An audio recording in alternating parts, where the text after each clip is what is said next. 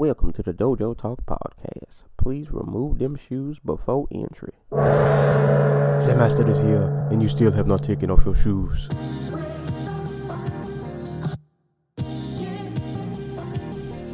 Yeah.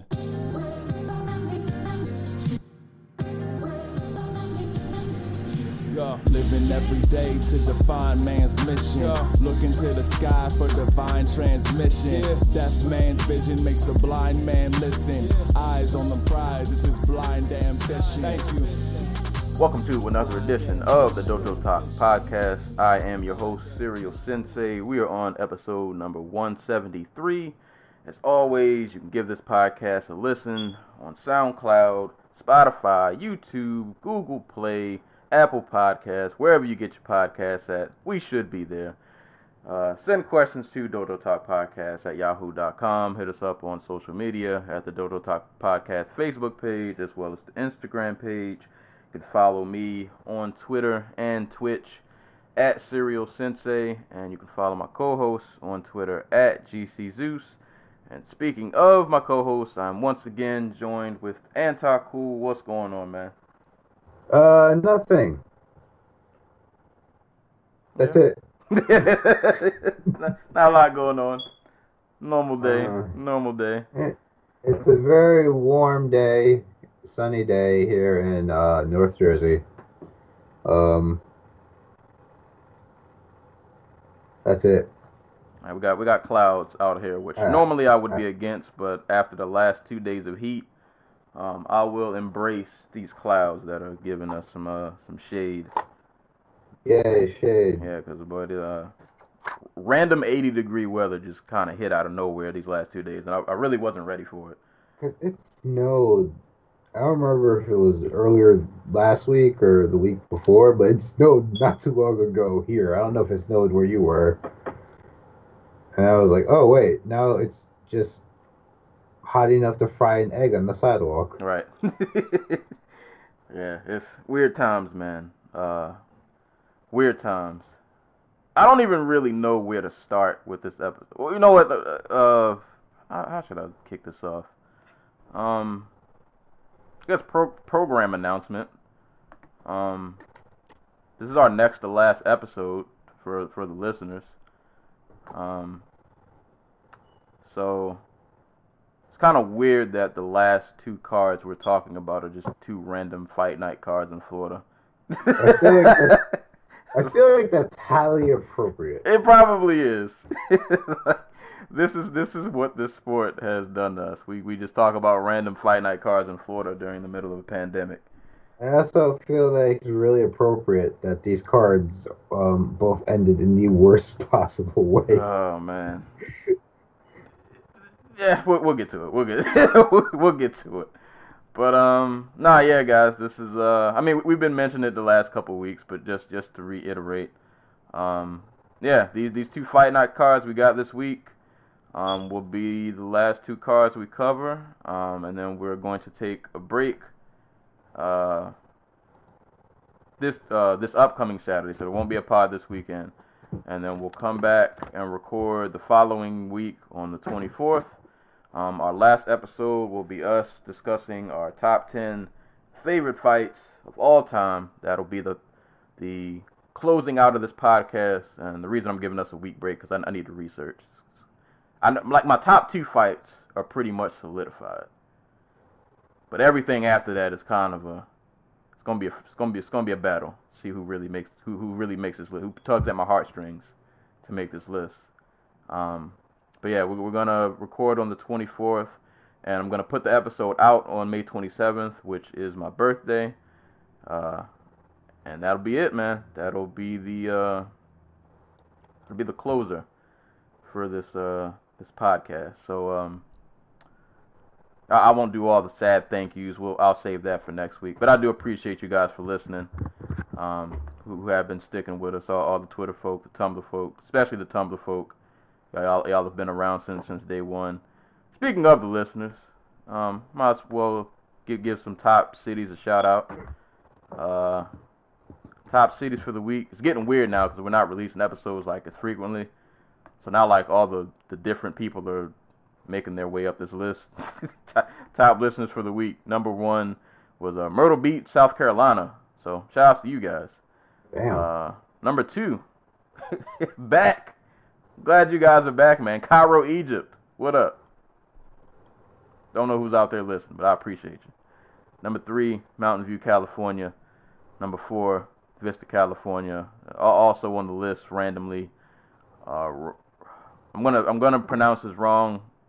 Riyadh. I can't say this. Riyadh, Saudi Arabia. The fuck? Yeah, Saudi Arabia. Saudi Arabia, please stand up. So, appreciate you guys. Shout out to Hanover, Maryland. I see y'all on the list. Shout out to Owings Mills, Maryland. I see y'all on the list. The UK is down here. Joel, if you're listening, Joel, how do I say this? Bexley Heath? Bexley Heath. BEXLEYHEATH. UK, will you please stand up? How the fuck did these people used to run the world? I don't know. The names are so confusing. They're like, yeah, they sound important, whatever. But yeah, well, London's on the list too. I can say London. Shout out to London. They're on the list too. But man, shout outs to the listeners.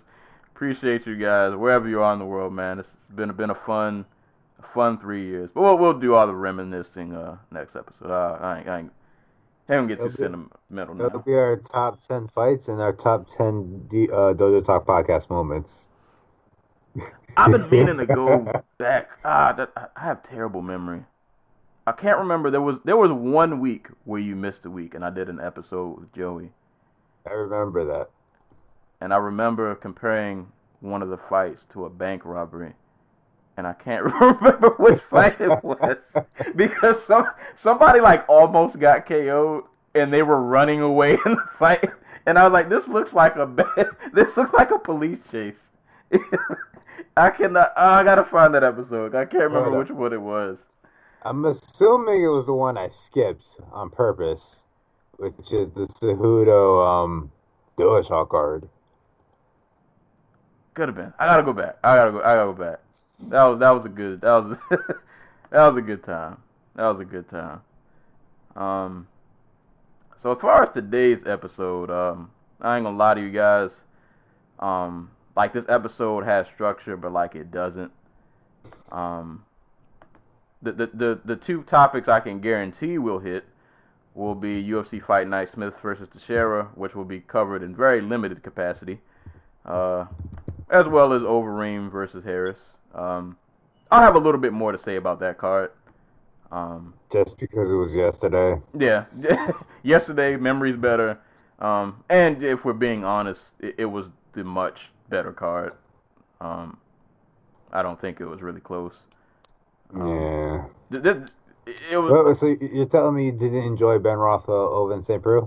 I actually have not watched that fight. Oh, you son of a bitch. Son of a bitch. Skipped it in real time, and when I went back for the rewatch, I was like, I'm good on that one. Let you guys have that. That's yeah, definitely skipped that one.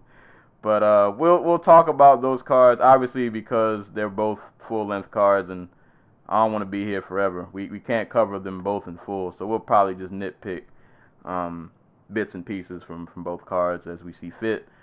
Other than that, man, we're kind of shooting from the hip, to be honest. We got a few notes jotted down, but it's going to be a lot of shooting from the hip on this episode. It's weird times we live in, man. It's weird times. So hopefully between now and maybe about 45 minutes from now, when we start getting into the thick of the episode, I'll think of some stuff to talk about. But I guess I didn't really prepare for this, but gotta go through the formalities before we get into everything. Antaku, do you have anything on your mind for this week?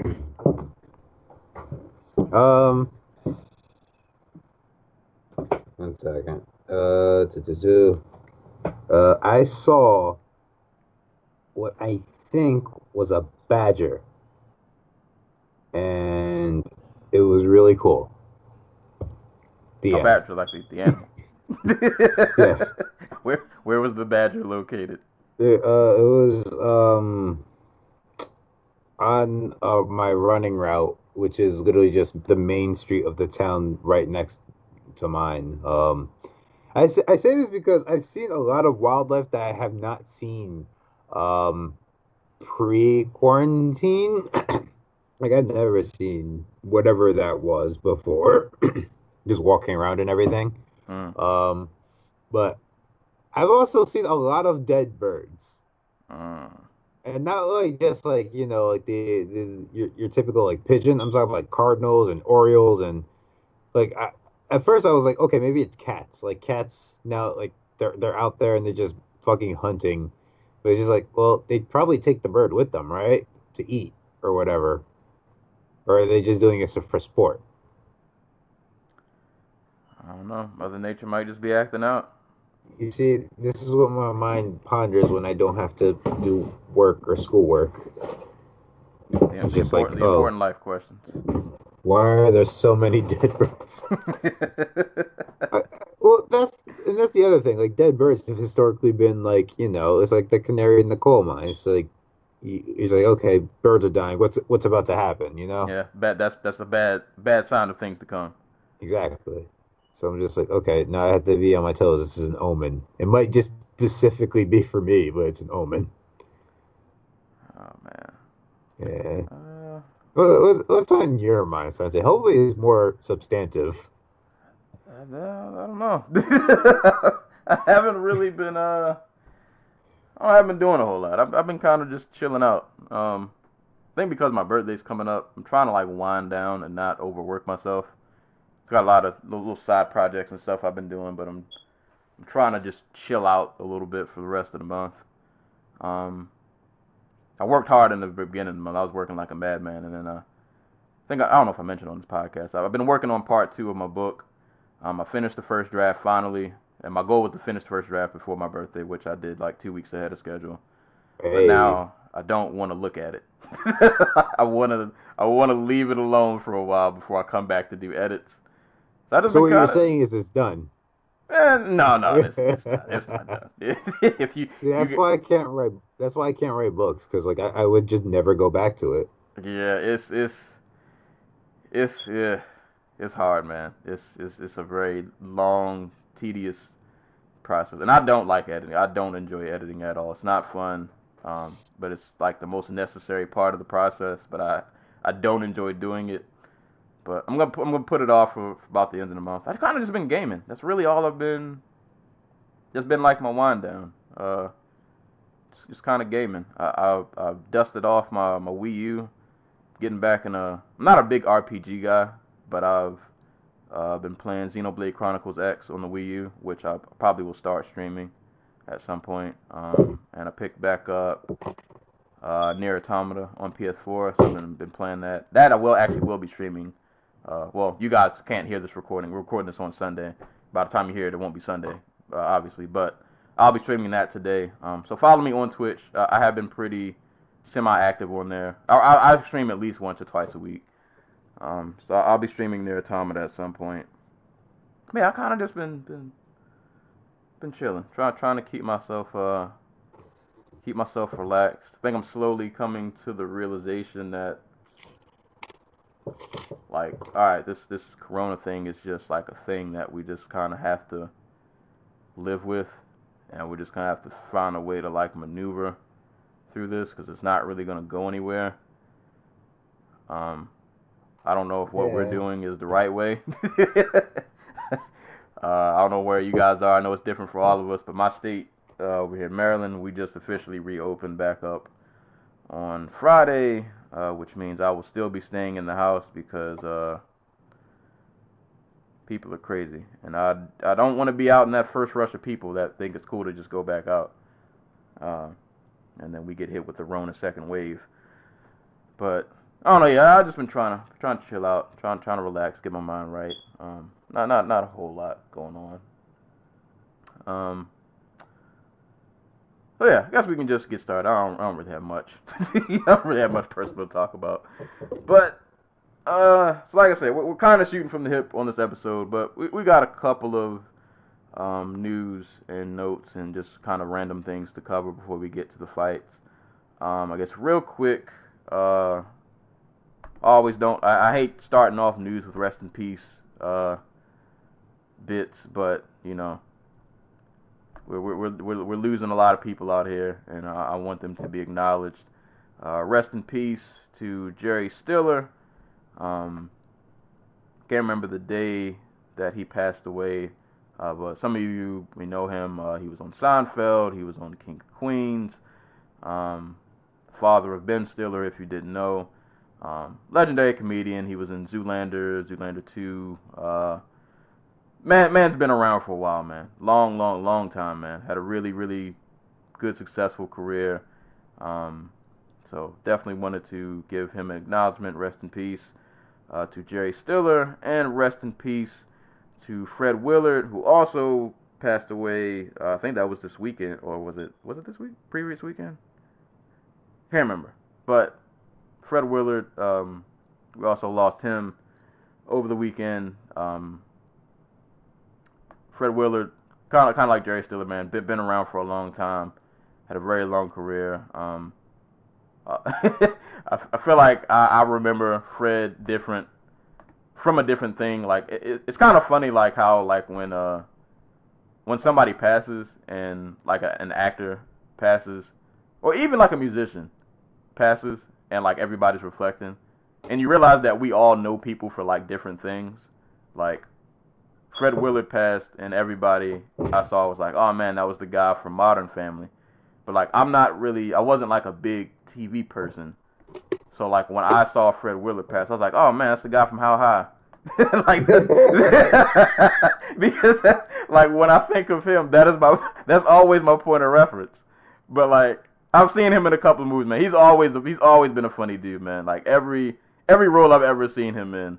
He's always been a funny dude, man. So like when he passed, it hurt. I was hurt, man. He was a funny guy. I'm gonna miss seeing him around. I didn't know he was as old as he was. He was about. No, I'm bad with specifics. He was in his 80s, I want to say. But yeah, man. I love How High is one of those movies that to me is funny every time I watch it. I've seen it like 1,000 times, and it's still funny to me every time I watch it. So now when I watch it, I'm like, man, that guy's he's not here anymore. But rest in peace to both of those gentlemen, man. Had very long, successful careers. Gave people a lot of laughter. Appreciated their work. Definitely appreciated their work. So rest in peace to Fred Willard and Jerry Stiller. And that's it for the sad news. So I guess the fight MMA related news. I don't know. I feel like I should let you handle these. I'm going to bring that up. I think we're going to have a lot of random questions probably after we talk about fights. I kind of want to talk about this whole just feeling disconnected from the sports world. But I'll save that for later. But you want to talk about Khabib's pops? Yeah, so I don't even know if we mentioned it last time. During the Ferguson Gaethje card. Khabib's pops, Abdulmanap Nurmagomedov, was admitted to the hospital not too long ago with a well, I guess it'd be a couple weeks ago at this point, with pneumonia and flu-like symptoms. And it came out last week that he was put into a medically induced coma, and it's been confirmed since that. Well, he's I should point out he's gotten up since the coma. But he's still in critical condition, so give him your thoughts and prayers. But apparently Abdulmanap does have COVID-19, novel coronavirus. It's the thing that brought on his heart attack. It's just the reason they had to put him in the coma. Was it vice versa? I cannot remember. And I got rid of the article in favor of here it is. According to several reports, suffered a heart attack shortly after it was confirmed that he had contracted 2019 novel coronavirus. The 57-year-old who previously underwent heart surgery in 2019 initially fell ill in the hometown of Makhachkala, Dagestan, and was convinced by family members to visit a doctor, who later diagnosed him with pneumonia. Despite medical advice and prescriptions, Abdulmanap reportedly continued to go about his routine and refused to undergo testing for coronavirus. As his condition worsened, he was transported to a military hospital in Moscow. He then suffered a heart attack on May 3rd, underwent heart surgery, and placed in a medically induced coma. While the Nurmagomedov family patriarch has since woken up from his coma, he is still reportedly unable to speak and remains in critical condition. So, yeah. So, maybe don't get your, what you call it? I was going to say hopes, but maybe don't openly campaign for Justin Gaethje versus Khabib Nurmagomedov anytime soon, as Khabib and his family is worrying about more serious issues, like his father. Yeah. So. So yeah. But knowing MMA fans, they do not care. No. we need Khabib versus Gaethje by July. But yeah. Nah, man. Well wishes to him, man. It's rough out here, man. It is rough out here. Hate to hear news like that. That's scary. Scary waking up and trying to like live somewhat of a normal life, knowing that like you're probably, like you said, out of the coma now, but still like in critical condition. Just trying to hang on as best he can. So yeah, that definitely thoughts and prayers to Khabib and his family. Let's get to some spice. Let's get to some I don't say happy news, but something not so somber. Let's talk about this Jones and Ngannou call out, which may end up materializing to absolutely nothing, but it'd be something fun to just kind of talk about, theorize. So I didn't dig too far into it. The most I got into it was I saw a Twitter post where they were showing the picture of Ngannou flailing at one Jairzinho Rozenstruik before he put him in a coma. I shouldn't have said that. That was a terrible follow-up. But he y'all saw what he did to Jairzinho. Y'all saw what happened. And Jones was talking about like his form of the punch, and he was nitpicking at him. He was kind of poking at him a little bit, like. You should be noted that John Jones also has terrible punching. But it just he was poking a little fun at, like, I can beat this guy. Like, all he's got, the gist of it was like all he's got is power, but like what's that? That was what I took kind of from their banner. So they had a little brief back and forth exchange, which just kind of brings up the theoretical of if it were to happen. And I'm not getting my hopes up. This will be one of those fights I place into the category of I'll believe it when I see it. But just to have a little bit of fun, if John Jones were potentially to fight at heavyweight and step in against one Francis Ngannou, how do you think this plays out? Francis Ngannou knocked him the fuck out. Yeah. Like so like I said, the problem I have with people who think like because Stipe exposed Ngannou that like that all it really takes is somebody who is quote unquote skilled to beat him. But Stipe has a particular set of skills that are unique to him in both the light heavyweight and heavyweight divisions, and that on top of being one very fast with his hands and very powerful, he's also very I don't want to use the word fluid, but he has an understanding of moving his feet while he boxes that basically no other heavyweight or light heavyweight does. including people like Daniel Cormier and Alexander Gustafsson. And the reason he was able to take Ngannou down at all is because he outboxed him. If you look at the early shots in that fight, Stipe was only Stipe got stuffed a couple of times before he was just like, okay, I gotta actually box with this guy if I want any shot of like beating him. And he was out feinting him. He was changing levels on him. He would fake low, get him to drop his hands, and then come over the top, or vice versa. And that's what opened up the takedowns and eventually wore Ngannou out. Mind you, Ngannou still fucking tagged him in like the 4th round after being exhausted. And he clearly hurt Stipe. Mm-hmm. But like, well, so like, John Jones talks about like Stipe's form, Francis's form. What is going to stop when Jones decides he wants to kick from the outside, which is all he really does nowadays? What's going to stop Ngannou from doing what he did to Jazier Rosenstruck to John Jones? I mean, John Jones is quicker, but he also doesn't freaking angle off. He moves backwards in straight lines. He runs backwards straight into the cage. He did it against Dominic Reyes. He did it against DC a whole bunch in their rematch when DC just decided to say, fuck it, I'm going to come forward and just whatever happens, happens. And as we've seen, Ngannou is not the guy. I mean, you shouldn't turn and run from anybody. Right. We've seen that time and again how bad, see Andrew Kawani versus, what was old boy's name? What was the guy? Hordecki? Yeah.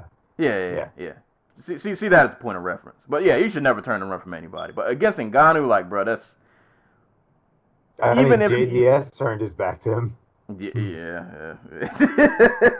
And it's like, even though he might flail and miss like the first 3, but bro, he the man covered distance, like he's so big, like he's gonna get in there eventually. You might get past the first couple.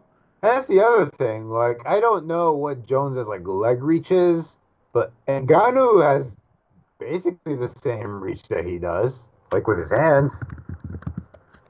Hold up. Let's see. Ngannou has a 83-inch reach. I mean, do you think Jones is like Jones's best defense? Is basically bridging, like, so Jones has like a 1.5 inch reach advantage on him. Do you think that thing he likes to do where he sticks his arm out and tries to like... France don't care about that. What's going to stop Ngannou from just coming right over the top of that? I'm about to say, bro, he is going to wing an overhand right over that hand, and he's going to try to kill you. And it's not going to stop. And I don't envision Jones being able to, like, cause enough damage to where, like, he could really slow Francis down like that. Like, I mean, Jones could just kick at Francis's lead leg and, try to take him out the game that way. But, like, we've seen people, like, that strategy is not. It only works anymore because it's at light heavyweight, and it really doesn't work anymore. You know what I mean? But, like, what's to stop Ngannou from just throwing something over that and knocking Jones out that way? Like, I'm not saying Jones stands no chance, but it's just like, he's John Jones. He's arguably the greatest fighter ever. But, like, he has not gotten better. And his fights have been getting closer and closer and closer. And, like, bro, this ain't the guy you want to... For all he may lack in, like, technical proficiency, like, Jones's trajectory of how close his fights have been getting and how people are starting to have, like, more moments against him. Ngannou don't need moments, plural. He just need one. Like, He And just need as we just saw, he is more than willing to just fucking force it. right.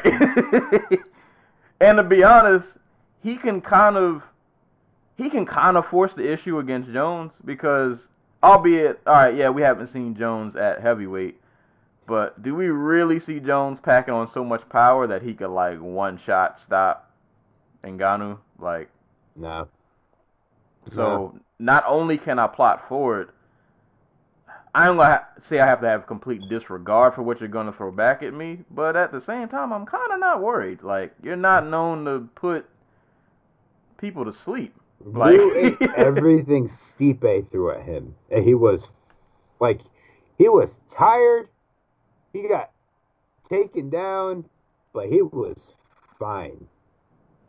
You know what I mean? yeah. It's just like, you know, he got, you know, he slowed down, obviously, considerably from the second round on, but he kept taking the damage, kept getting back up, kept moving forward. Like DC and Jones, like I don't see that fight going well for either one of them, just because both of them rely so heavily on just being able to take damage. Like, I don't know, Jones. This might not be the so it might not be the one.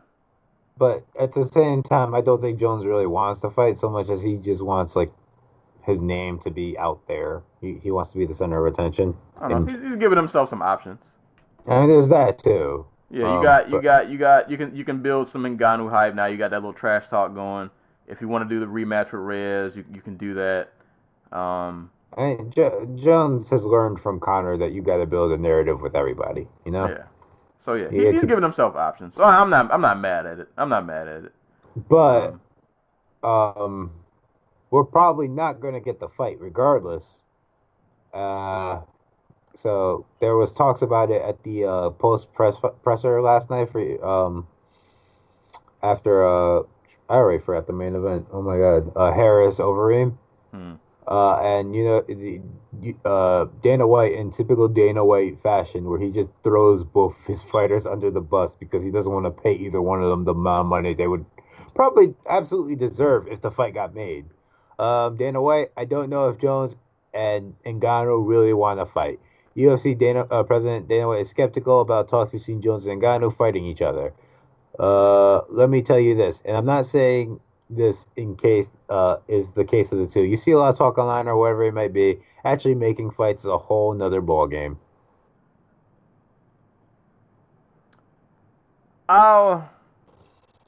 So, like, I think that's what it comes down to. Like, Ngannou has historically been a tough person to deal with, according to Dana White, which I don't believe for a second. I think Ngannou just thought he was worth more than Dana White thinks he's worth.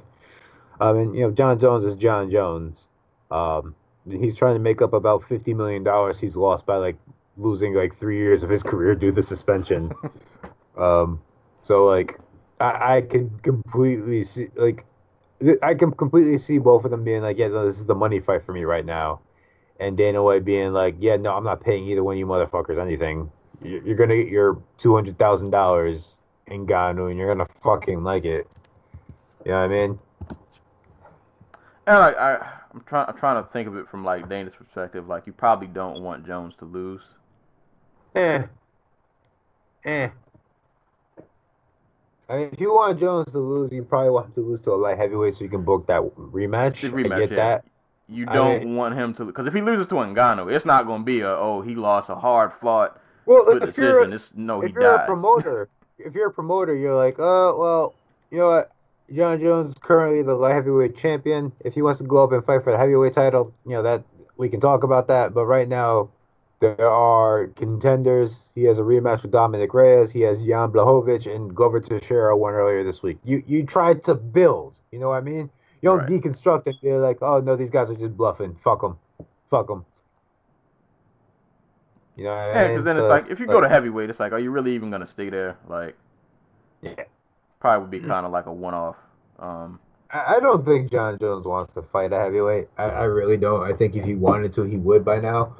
I think the only reason he wanted the Brock Lesnar fight was because he thought he could beat Lesnar. Like he thought that would be like a pretty simple fight for him, and it probably would be, to be honest. Especially the Lesnar that fought Mark Hunt, but I don't think he actually wants to get in there and mix it up with like Stipe and like Francis Ngannou. Not because he doesn't think he can win, just because like to him it's probably just a fucking hassle. You know what I mean? Like I don't think Jones is in it for the challenge anymore. Like this is purely a money making endeavor for him. I don't know. We'll see. Yeah, I kind of agree. I think if he would have done it, he could have done it by now. Like we could have. I don't know. Yeah, he could have done it, and I feel like a couple years ago probably would have been. If he would have done it years ago, it would have made more sense. I feel like back when like pre-Dominic Reyes, like I think Jan was still around, but he wasn't like who he was now. Back when we really were kind of looking around like, all right, man, who's actually gonna? Is anybody gonna beat this guy? Because DC done tried, and we thought he might have been the guy, but he wasn't. Like back then, it would have made more sense to go to heavyweight when light heavyweight really was just kind of this wasteland. Man, still a wasteland, but now it has more like travelers. Yeah. Couple more people that came through on the path, and they're actually like halfway decent. So like you kind of got to take them serious. So yeah, like a few years ago would have been the time for him to make the heavyweight jump. But I don't know. We'll see, man. Crazier things have happened. I'm not holding my breath on this fight, and if it does happen, like I think Jones has the skill to win because he's still a really good, like you said, he's still one of the best fighters ever. I just don't. I think some of the stuff that he gets away with at 205 might get him killed at heavyweight. Because I mean, let's be honest, even if he goes to heavyweight, even if he packs on muscle, he's still going to be small compared to a lot of these guys that he's fighting. It's not even the small thing. It's just like you have to be able to hit in this division. Yeah, like his style is, I don't know, like because he's not like a knockout guy. I don't know how much his style really is going to translate to heavyweight unless he starts taking dudes down and maybe tries to win that way. Because playing these little kickboxing matches, that heavyweight, nah, bruh. Somebody's gonna hit you with a just one of them looping right hooks, and it's gonna be a wrap. It's yeah, I don't know. I don't know how much his style really translates to heavyweight. I think matchups for him would be a key for him having success at heavyweight. But I don't know. We'll see. It's something fun to just kind of theorize about. But they've blown smoke in the air. We'll see if it actually amounts to anything. So that was that. And hypothetical Ngannou versus Jones. I guess before we get to the card, I'll let you cover this because I didn't really look into it. But we talked about it pre-recording. Mr. Jason Herzog and his social media apology. Yeah, so if we'll like you said, we'll talk about it, the actual fight in a second. But if you guys saw Glover Teixeira versus Anthony Smith on Wednesday, May 13th, the last couple of rounds were pretty hard to watch. It was not a entertaining beatdown, so to say, so much as it was another reminder that MMA has a corner culture problem. Glover Teixeira 10-8'd Anthony Smith across the last two rounds, literally beating the teeth out of the man. It came out after the fight that Anthony Smith has false teeth and that Glover Teixeira beat the real teeth that he still has left in his mouth out of his face.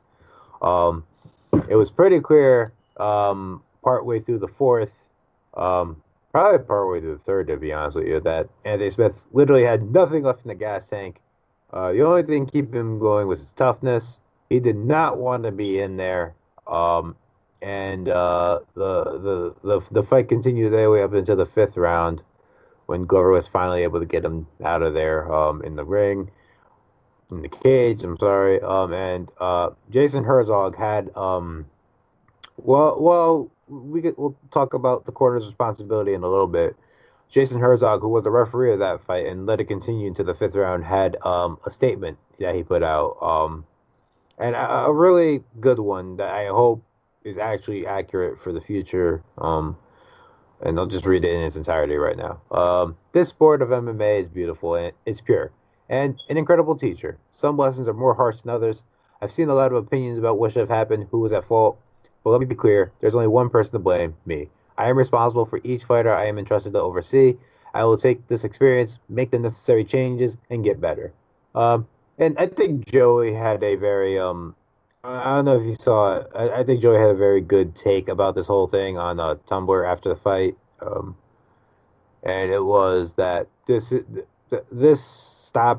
lack of a stoppage, or this late stoppage, was probably a direct result of what happened on Saturday with Dominic Cruz and Henry Cejudo. There's no way it isn't. Like, all these referees are friends, and they talk to one another, and they see the response that each other gets. And, you know, having to see Keith Richardson, one of the best referees in MMA.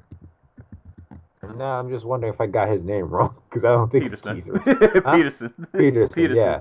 Peterson. Keith Peterson is one of the best refs in MMA, as evidenced by the fact I don't remember his fucking name, which means he keeps his name out of controversies.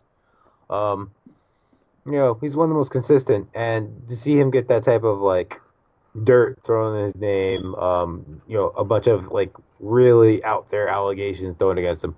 Also, so who gives a fuck if he was smelled like cigarettes? It just occurred to me. Like, so he smokes between breaks. Who gives a fuck? Man is stressed out. It's a very high pressure job. But if you're Jason Herzog and you see that, like, and we saw again last night, I think, well, with Overeem Harris, but we'll get to that too. You give fighters more leeway than you might have if there was no controversy, 8 days earlier. I mean, it's definitely been like a high stress week for all of these guys. You're down in Jacksonville. Like, a lot of them are used to just traveling around between shows. Like, one day you'll see Herb Dean refereeing like a UFC event, and like 2 days later, on like Sunday, he'll be in like Russia. Gearing up to fucking referee the title fight of an ACA title fight. And I'm sure like this week has been incredibly stressful for them, having to worry about like, okay, what do I do when like I'm done here? Like, do I have to self quarantine? Do I just immediately go home? Like this, that, and the third. It's been like all these things add up on top of one another, and like Herzog said, you still have to take some of the blame. Like, you're dealing with people's lives and like their quality of life. But it was good to see him, do some self reflection. Because unlike Peterson, that late of a stoppage was horrendous. It was hard to watch. Yeah, I appreciate his apology. I guess for me, I'm always for somebody owning up to a mistake that they thought they made. I guess for me in that situation, I probably shouldn't expect it from the cornerman. But I always just I feel like it's more of, because you're a fighter. Like, do you? I don't know. But you also get the situations where guys think, like, I know my guy, he's going to come back from this, he's going to be stronger. Yeah, that is true. And, like, here's the thing with Ante Smith. Like, a lot of Ante Smith's best wins have come after he's gotten the absolute shit kicked out of him. But I feel like in those, and I can't remember all of them, but there were guys who, like, historically just like fall apart after the first round too. Like not even just that, but like I don't know. A lot of times you can. I think we talked about this in what was that one fight? I was about, but not Cordelia. Who did Nunes fight and like pummeled? Was it Pennington, right? Yeah. Yeah, like sometimes you can just look at body language and tell like, oh no, he's got to get out of there. Like in the beginning of like well, I don't want to jump into but I'll just bring it up real quick before we actually get into that fight. But there was a point in like the 5th round where like, bro, he just backed up to the cage. Like he just clearly didn't want any parts of that. And yeah, I guess it does kind of fall both on the ref. Like if you're the ref and you kind of see that, like dude's just kind of like turtling up after he's taken like the beating that he has, then yeah, you probably could just wave this off. He kind of don't. But I'm also looking at the cornerman real funny. Like, all right, you might know your guy's known for making comebacks, but his body language is clearly showing you that the comeback ain't happening this time, bro. He don't want to be in there.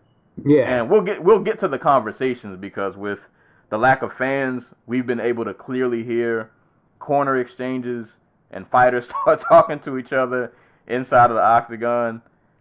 And I think that's the one thing I've actually really enjoyed about not having fans. I actually am really enjoying like being able to clearly hear cornermen communicate, and like these just little things that we might not have heard as clear before. When you normally just have all the crowd noise filling the extra space. But yeah, the comeback wasn't happening in that one, bro. It wasn't there. But no, I hope, and I'm pessimistic about this, but you would like to hope, Herzog throws out this apology. A referee's job it's almost a damned if you do, damned if you don't kind of thing. But you would like to hope that hopefully we all can sit back and look at this, and it's going to happen again, but you would just like to see it not be so frequent. Like, I don't know, but it's hard, man. It's really, I can't imagine like in the moment trying to process something like that, like while it's happening. Probably not the easiest thing to do, but I don't know. I just feel like there are certain signs, and just if a dude just starts turtling up, I feel like at that point I don't even care if he's not getting hit, bro. Get him out of there. Like, just if somebody starts walking you down, and your first thought is, yeah, I'm gonna just kind of put my hands up and just kind of, yeah, no, we gotta get you out of here, man. You don't want any parts of this, clearly. But I don't know. But good on Herzog for owning up. And hopefully we see some improvements. From referees and cornermen alike. That was pretty much it for the news. So I guess we can just move on to the fight, which probably is the perfect segue because we're going to talk about the fight that we just referenced anyway. Moving on. We had 2 cards this week, so like I said, we're going to briefly cover kind of both of them. We're just going to kind of nitpick anything that kind of stood out to us from these cards, which I ain't going to lie to you guys for the Sheriff versus Smith. Wasn't a whole lot. not a lot to talk about, but got to cover it. So the first fight night card we got this week was UFC Fight Night Jacksonville, which was headlined by Glover Teixeira versus Anthony Smith. And I guess, like I said, we just kind of just talked about this with the Jason Herzog, but I guess we can do a little bit of more of a deep dive. So I actually just rewatched this fight this morning because I hadn't watched it since the first time it happened. I thought Smith, he started off good. He set a pretty good pace. He was consistently in Glover's face, throwing jabs, throwing 1-2s, just really kind of putting pressure on Glover. He was really hitting him with some hard shots. He was unloading pretty hard. He was putting a lot of sting into his shots pretty early. But Glover, man, toughest old man to ever live. He was taking the punishment. he was still showing that after the first couple rounds, like, yeah, I'm still here. And I'm not really going anywhere. I think it took a little time for Glover to kind of get his timing down, get everything kind of set in order. And then once it happened, and it started at the tail end of the second when he rocked him. I mean, like that's the sequence where Glover Teixeira, 40-year-old Glover Teixeira, renowned boxer, wrestler, grappler dude, hits Anthony Smith, who is just like sitting up against the cage, using it to stand up, with a spinning back kick. Bro, Glover started getting loose out there, man. That might have been the first spinning back kick Glover Teixeira's ever thrown. Probably. It has to be. Like, I'm talking about in training, too. Like, bro, where did you Tool said you pull that out of, buddy? But, nah, man, it seemed like that was the beginning of the end. Like, he got that last flurry at the end of the second, and it just felt like after that moment, the tide of the fight was just starting to turn. You know, Smith was trying to keep that pace up, but you could just kind of tell, like, he was starting to get a little winded, starting to breathe a little hard. And next thing you know, Glover's landing those hooks, those uppercuts, man. But he uppercutted Smith so many times in this fight. And it just started to become apparent, like, oh, snap, Glover's about to kick another one of you young guys off the lawn. Like, he's about had it up to here with y'all thinking y'all gonna come on his lawn and disrespect him. And yeah, man, Smith starts getting winded. Glover starts landing these hooks. He starts landing these uppercuts. He's putting his hands together.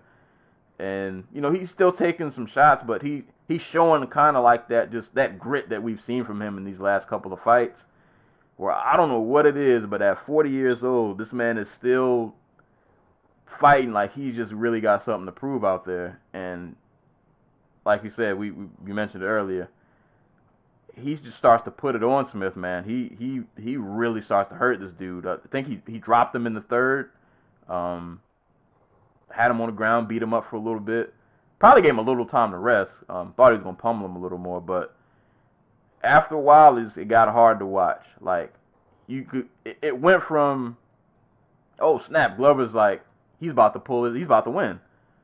And then the beating got to the point where it's like, oh, okay, we probably should, like, I give Smith them letting him go after the third, because that was like when he first took some real, like, significant damage. But it's like, all right, see if he can, you know, you can give him a chance to see if he can come back from that. It's not over yet. He's getting beat up, but it's not over. Fourth round, it was bad. It was, it wasn't looking good. We mentioned, you know, no crowd, so you can kind of hear a lot of the banter going back and forth. I don't remember exactly what round it was, but there was literally a point where Glover, like, apologized for beating him up. I think that was the third. Like, he was like they were on the ground. He was kind of like hovering over Smith's back, like punching him, and then he kind of stops. No, not stops, but he's kind of like, I'm sorry, this is like, you know, it's a part of the business. And Smith was like, yeah, I know, it is what it is. And it was kind of at that point where you realize, like, oh snap, we probably should get Smith out of there. Like, when a dude is beating you up and he is apologizing, and this is like a sincere, like, I don't think he was being like condescending or like, you know, being like real cocky. I think he really was concerned, like, I'm really kind of beating this man up and it's kind of bad and it doesn't seem like they're going to stop it. And Smith's just kind of like, yeah, it's just, you know, this is what we get paid to do. This is my fate now. Yeah. And at that moment is when it's like, okay, I love Glover, man. I root for Glover in like every fight. You know, I want him to kick all the young people off the lawn. But it just got hard to watch. Like, all right, man, he's really beating this guy's face in. Like I said, man, those uppercuts, man. He was uppercutting Smith's life away. And it got brutal. it got real brutal in there. What round did the teeth come out? Because I missed that in real time. I want to say that was the 4th round. Yeah, that makes sense. Because that was around when things really, like, it took a left turn in the 3rd, but it took a real, like, spiral in the 4th. It was like a 10-7 round. Yeah. That 4th round was... in the midst of the brutality, though, it's I almost feel bad for saying, like, I'm trying to pull a positive. Because I don't want to see any, like, I know it's a fight. People are going to get hurt. But, like, I don't like seeing people... It's one thing to get, like, pummeled, but you're still, like, fighting back and, like, making it like a war. So, like, I don't feel as bad because, like, all right, he still got, like, some fight left in him. But, like, in this one, it kind of looked like he just... Man, like, Smith was just taking it. And it was just, like... I get it, man. Warrior, go out on the shield. But I'm like, bro, I don't want to see you go through this. This is, I wouldn't wish this on nobody. Yeah, I don't know. What was your, any like technical takedowns? I thought, brutality aside, I thought Glover looked, once he got going, man, he was looking pretty sharp, man. He looked, for a 40-year-old, you can't ask for much better. I mean, when Glover has somebody who will literally stand directly in front of him, he weathers the early storm and tends to. That's the one thing about Glover. Like, he has tremendous like cardio, especially for like a 40-year-old man. I think it was Jordan Breen who mentioned this on on Twitter after the fight. But like, one thing people don't realize about Glover Teixeira is that he spent most of like his early life in like the most rural parts of Brazil, where all there was for him to do was like to just fucking do farm work. So he has that like Jessica Andrade like strength. Yeah, like that Brazilian farm person strength that like him and like Jessica Andrade have, you know what I mean? Where it's just like they're strong and they can be strong for like 25 minutes if they need to be. Mm-hmm. So so when like Glover's able to actually put his hands on you, he is a physically imposing person. And like at a certain point, Anthony Smith stopped moving his feet, and Glover just was able to like, draw. Like there was the sequence that ended up getting Smith dropped in the 3rd round was him trying to grab onto like Glover and like have him in like a collar tie or something, and Glover was just like no. And it proceeded to hit him with a series of uppercuts and an overhand right. It's just like, you can't do shit against that, man. Like, he's ridiculously strong. We know for a fact that he's a fantastic grappler.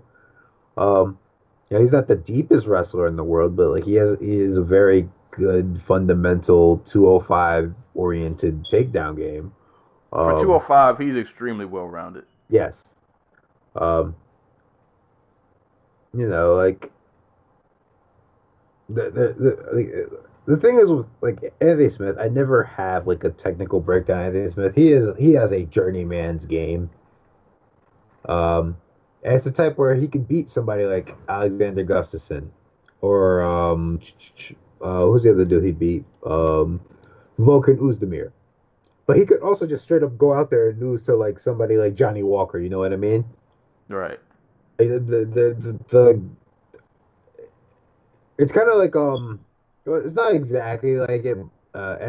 Michael Johnson kind of has like the opposite problem, where it's like he's so good at what he does, but like what he does is so limited that like he beats Dustin Poirier and loses to freaking Thiago Moises. But like Smith has the other problem where he's kind of okay at everything and he fights really hard. But like, if you're really good at something, at certain parts of the game, like he just fucking beats you. Like you could just fucking beat him like senseless, and that's what Glover did. Like I don't have a lot of like technical things to say because like half this fight was just Glover doing whatever he felt like, and it's still not being enough for the referee to hop in there or for Smith's corner to go in there and be like, we gotta protect your quality of life. It's just like, dude, you're gonna die for this extra $20,000 or whatever his win bonus is. I have no idea how much Anthony Smith is paid. I assume somebody put the payouts out. I don't have it up though. I'm gonna check really quick, but like whatever it wasn't worth that. No. Like who was the other fight that happened this week that was just like, dude, like you don't get paid enough to do this. I think it was the Elkins fight. Or I was like, there's no way they pay you enough to go out there and do this. At this point, Elkins I think he just accepts it. I think he's just like, I gotta. But even in the Elkins fight, like he was at least still fighting back. Yeah. Like this fight was like, geez, man, this fourth round, I'm looking at everybody like we're all watching the same thing, right? Like, is somebody gonna? No. like, bro, we're all seeing this man get pummeled. He lost his teeth. Like, what else do you want from him? Like, get this man out of there. He already had like a hard month, man. They tried to rob his house. Whenever that happened, like, give this man a break. Jesus Christ. They really wanted to give that. He really wanted that John Jones rematch too. Well, good luck on that one. I mean, he can still get it. Let's be real. Let's be real. Heavyweight before that. I don't know. But, yeah, there's not really much else to say other than Glover Teixeira is a fantastic 40-year-old fighter. The man can take some punishment. Still really highly skilled. Still really well-rounded. Still really dangerous. He is not one of these old guys that you're about to just go in and have an easy out against. You might tag him a couple times, but that don't mean nothing. He ain't done. He's going to get his shots. And when he gets his, you better be able to withstand. Because if not, good luck to you. It really sucks that he didn't get to the UFC in his younger days. 'Cause I remember, didn't he have like visa issues or something like that back in the day? So the thing is, like, I guess he did, but he lived in Connecticut. So like he lived here, but he couldn't fight here, which is weird. Yeah, I don't know. But we probably were robbed of a lot of his best years. It would have been fun to see him in the UFC, maybe even if he was only like 30. I forgot, man, by the time he got to the UFC, that man had to have been like 35 already or something. He was like 33. I'm just imagining, like, if we could have had Glover when he was like 28. Hold on, So he is exactly 40 right now, right? He got to the UFC in 2014, so he would have been like 36, 34. Yeah, like, and that's normally when you start to. You're still good, but the downslide is you're kind of like evening out. You're either on your downslide or like you're. I thought he got there at 31. God, because he got there in 2012. Even still, man. Well, I mean, like, at that point, he had 20 career fights, and the way that Glover fights, he wears a lot of it on his face. Yeah, I imagine a lot of those fights weren't real clean cut. Like, he was he was probably taking some damage or dishing out. Like, it was probably had some rough ones. It would have been fun to have Glover in that era, like, when Machida and Shogun and all those guys were still kind of, young and nimble. Yeah. Like, he would have been really fun to watch if we just could have thrown him in that mix just to see, like, what would have happened. But, because he's got a lot of good quality wins. Yeah, I think what if about him a lot. But, man, I appreciate what we have gotten. Shout out to Glover Teixeira. Got the TKO over Anthony Smith. Like I said, we're not really going to cover this card in whole. I'll read the results, and if you have any quick thoughts, we can talk about it for like a couple seconds. Other than that, we can just keep it moving. But co-main event, a fight I did not watch, and I probably will not go back to watch.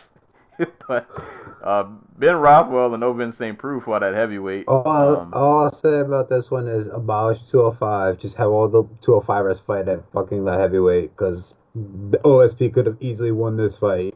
Ilir Latifi easily could have won the fucking Derek Lewis fight. Like, there's no reason for that division to exist anymore. It's already been proven that these guys can compete a division up. Well, Ben Rothwell got a split decision over OSP. I didn't see it, so I can't talk about it. It was a bad fight. It was a Yeah, very, very bad fight. It sounds like it. It was also a fight that if OSP was like 2 years younger, he probably would have knocked Ben Rothwell out. But When I saw this was the co-main event, I was like, ew. That is a... Ovince St. Preux came in at 240 and 1/2 pounds. Jesus Christ. And his corner after the fight was like, yeah, no, we're gonna go back to 205 eventually. We don't know when, but like OSP's also like 37. So like, Bro, just stay at heavyweight, man. Just yeah, whatever. just stay and Just stay fight there. the Ben Rothwells of the division. Like, come on. Yeah. You'll get a win over one of them eventually. Yeah, but that was that fight. Drew Dober, TKO Alex Hernandez. Shout out to Drew Dober, man. He's been on a nice little roll lately. 6 of his last 7, man. Yeah, man. And it's been like impressive wins over like really solid competition. And I went and watched this fight this morning because I didn't get a chance to watch it in real time live. But nah, man, Dober's been looking good, man. Dober's putting on a lot of fun fights. Definitely somebody to watch out for at lightweight. A fight I do need to rewatch that I did not watch yet. Ricky Simone and Ray Borg. Simone won via split decision. I gotta go back and watch that one. That was actually a fight I was looking forward to. I didn't get a chance to watch it. So I feel like I have to do this disclosure every time my man referees a fight. But so the fight was pretty obviously like there's no way to score. There was no way to score for Ray Borg. But one of the judges gave him a 29-28 anyway. And do you know who that is? Do you know the judge's name, Sensei? Oh yeah, I know who you're talking about. Yeah, so the judge's name is David Torelli. And if you're from my neck of the woods, you might know him as Sensei Torelli, as he's a former TSK instructor and fighter. And he was my kickboxing / karate / jiu-jitsu trainer / coach / sensei when I was like 10 years old. And he is a notoriously god-awful judge. Well, at least the right guy still won in the end. We're gonna see him again because I think he was alongside. He had some of the judging duties on Saturday as well. So a couple of those contentious decisions. Yeah. We'll get to that. Yeah, yuck. A fight I did watch. Andrei Arlovski defeated Felipe Lins via unanimous decision. I actually went to sleep right after that fight. I stayed up because I actually, it was on a Wednesday, so I had to work the next morning. I couldn't stay up and watch all this. But I watched that fight. I was like, all right, as long as Arlovski wins, I can go to sleep and I'll be okay. And he won. Yeah, it wasn't the greatest fight. A little heavyweight kickboxing match, but hey, man, he got the win. I was happy, and that was all that mattered. So, shout out to Andrei Arlovski, man. That's my guy. He won via unanimous decision. I don't want to talk about this fight a lot, but we got to talk about it like kind of a little bit. It was... Jesus Christ, man. The only way this Michael Johnson fight could have been more Michael Johnson is if he had won the first 4 minutes of the fight, and at the 4:01 mark, he just got heel hooked or footlocked. This was him speed running one of his own fights. It was amazing. God. Beat the crap out of Thiago Moises. To the point where Moises was literally not throwing anything back by the end of the first round. Comes out, immediately gets shot on in the second round. Does a good job of defending the takedown, puts the leg up, tries to create the bridge. But Moises drops down into guard, locks up a straight foot lock, and gets the tap 25 seconds into the second round. Bruh, it is if that is not a Michael Johnson fight, I don't. Oh my God. He is just so much talent. And it sucked because we didn't really want the idea of him going to featherweight, and he finally comes back up to lightweight, and this is what happens. And it's like, Bro, you beat Dustin Poirier. You knocked him out. Bro, you beat Tony Ferguson. Ferguson! Barboza. And this was Ferguson while he was like... This is before the run. This was before. But he was also the only loss in the UFC Tony's ever had. Right. Prior to... And that was Barboza when Barboza was still, like, scary. Yeah. Like, that was a prime Barboza. And it's like, how do you lose? And there's no disrespect to Thiago, but it's like, bro, like, this shouldn't have happened. But it's a Michael Johnson fight. And in his fights, for whatever reason, like, logic just doesn't apply. Like, so I found, I was looking through his record before the fight, and it occurred to me that he had beaten Tony Ferguson and then lost to Reza Madadi and Miles Jury in the same year. Like Miles Jury ain't even in the UFC no more. Donald Cerrone kicked that man into another organization. When's the last time you heard of Reza? Where's Reza Madadi? Is he back in jail? Man. I don't know. I mean, wait. Oh, he's in AC. Oh, he retired. I was gonna say he's in ACB, but he went there, lost a few, and then retired. God, man, Michael Johnson, bro. I forgot. Somebody had posted this. Not Andreas Hill. It's the other guy who does this podcast, but no. Everybody came to the same conclusion. Like, Michael Johnson just has one of the weirdest careers. Like, whenever he retires and we look back at his career, I'm not really gonna like. How do you explain him? Yeah, like he is an enigma. Like, I think he's like the best example of how MMA like styles make fights. Like, Dustin Poirier is not a takedown guy. He's a pocket boxer, basically, and that's Michael Johnson's like one distinct skill set. Is that he's really good in the pocket boxing. And then he knocks him out. Also that he has like ridiculous, power. Power and speed. Like, his hands are fast, man. And like Tony Ferguson's, especially earlier in his career, was a dude who could get like really drawn into those like mid-range boxing matches, and Michael Johnson could capitalize on that. Like the people who Johnson beats are people who give him the type of fight he wants. Weirdly enough, not Edson Barboza, who Johnson fought against type to beat, which was the weirdest thing. Because if you remember that fight, Johnson pressured the crap out of Barboza. Like, refused to give him any room to breathe. And that's not typically Johnson's game. He's much more of an open space fighter. He saw them leg kicks. He was like, nope. Exactly. Not doing this one, buddy. It's so, like, his career arc is so weird, man. Like, it's not weird to see him lose to, like, Beneil Dariush or even Nate Diaz and Khabib and Justin. But it is weird to see him lose to Darren Elkins and, like, Josh Emmett and Stevie Ray. Yeah, like, it's... his losses are just... They are puzzling. Like... But, like, if you're trying to explain how, like, in MMA styles make fights, I think Johnson's, like, a really good example of that. Whew. Boy. What a career. What? I mean, at least it'll be interesting. Yeah, that's one thing. A Michael Johnson fight will never be born. For better or worse. For all something's gonna happen. Types of reasons. Right. Something's gonna happen. It might be great and spectacular, or it might be utterly terrible. But it is going to be entertaining nonetheless. But shout out to Thiago Moise. He realized he was getting lit up on the feet in the first round. Said, nah, we not doing that second round. Went straight for the takedown. Did what he had to do. That is what it is. I didn't realize he had lost so many times in the UFC. He's lost 3 fights already.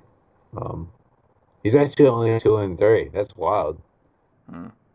I mean, I didn't have, like, high expectations for him. I've been following him, obviously, ever since he fucking pulled off that helicopter armbar against, what was it, Dave Castillo in RFA? But, like if his game is always going to be like, oh, I have to be like on my back doing submissions, like it's not. My thought process was it's not going to be that great. But it's cool to see him get a 1 year. Yeah, it worked. It worked. And a quick run through of the prelims. Sajara Eubanks defeated Sarah Moras via unanimous decision. Omar Morales and Gabriel Benitez beat the life out of each other. Omar Morales won that fight via unanimous decision. Who was the one that got their leg split? That was nasty. With a shin. I want to say that was Benitez. Bro, that is one of the, I was trying to avoid that, like that video, and then my friend sent it to me. I was like, oh, I didn't know what it was when he sent it to me, and I clicked on it. Bro, his leg was like open. Oh yeah, like it was like it was open. It was like one of those like really nasty cuts that you would normally see like above some fighter's eye, and then they would call the fight. It was on his leg, and it was nasty. I don't limb things really freak me out. So that was yikes. But they put on the fight though. Them dudes was just out there just throwing. Morales got to change his nickname though. Wasn't he to do his nickname was just like Venezuelan fighter. I think that was him. Hold on. I think his nickname is Omar Venezuelan fighter Morales. Maybe, I was like, bro. Maybe it just sounds better in like Spanish. I don't know. I was like, bro, you gotta.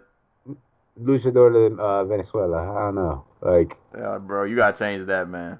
You gotta do something about that. You can't put on these kind of fights and that be your nickname. That don't. See, he doesn't have a nickname listed on any of these other like fight sites, but his full name is Omar Antonio Morales Ferrer, which is that sounds better than Venezuela. I was like, what do you create a character? Like what is that? It's like defining characteristic. I'm the only Venezuelan. Right. Nah, bro, you gotta do something about that, man. But awesome fight though. Awesome fight. Moving down, Brian Kelleher got a KO over Hunter Azure, ended his undefeated streak. And Chase Sherman returned to the UFC and got a TKO win over, I think it was a UFC newcomer, Isaac Villanueva. So shout out to Chase Sherman getting the UFC comeback win. So that was the first fight night card in Jacksonville. Decent card. From an entertainment standpoint, it was fine. If you just want some random ass violence on the Wednesday night, it was fine.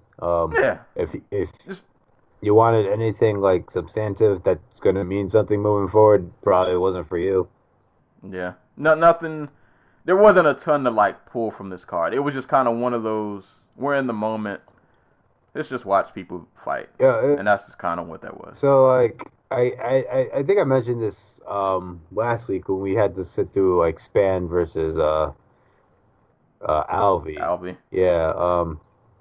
Like I've almost exclusively been just watching like high level kickboxing, Muay Thai, and boxing matches during this pandemic, with some grappling mixed in here and there, but mostly just like the strikers and like catching up on like all the kickboxing stuff I didn't know or boxing stuff I don't know. Just like going from that to watching some of these prelims, I kind of get why a lot of like strictly striking art fans are like really angry, are really dismissive of MMA fighters because like whoa. Yes, it's a world of difference. I mean, like I felt this way watching bits of a fight we might get to. I don't even know if we're gonna get to it because like, let's be real, like who cares besides us? Like Elkins versus man with incredibly complicated last name. Landwehr. Landwehr. I did not know he sounded like that. I thought he was German. Why did he sound like a black uncle? He's from Tennessee. Yeah, I was like, what is that? I was like, what is going on? Like I saw his picture and I saw his name and I'm like, oh, he's German or something, right? And then I see the American flag. I'm like, oh wait, that's confusing to me. So that whole area of the United States, there's more ethnic Germans in the U.S. than there is anything else. But that man sound like he just left the cookout. At the same time, he's from Tennessee, so he's got that accent going for him. That was they gave him the miles, bro. I have no idea what I'm witnessing right now. But we'll probably get to it. We'll see. This card I have a little bit more to talk about because I ain't gonna say these fights were more substantial, but I feel like they have some more weight to them. They have some more weight to some of these fights. So moving on. Second card of the week. Where did this one take place? Oh yeah, they're both in Jacksonville. Everything's in Jacksonville. Yeah, everything's in Jacksonville. The UFC is a Jacksonville company now. Yeah, that's where they're moving. The Performance Institute got to go there now. Everybody's moving to Jacksonville. It's crazy. Black Zillions might come back. It's gonna be a Florida thing. Are they back? Is that gym done? What? No, they split, and now I think the owner died. Like he had a heart attack or something.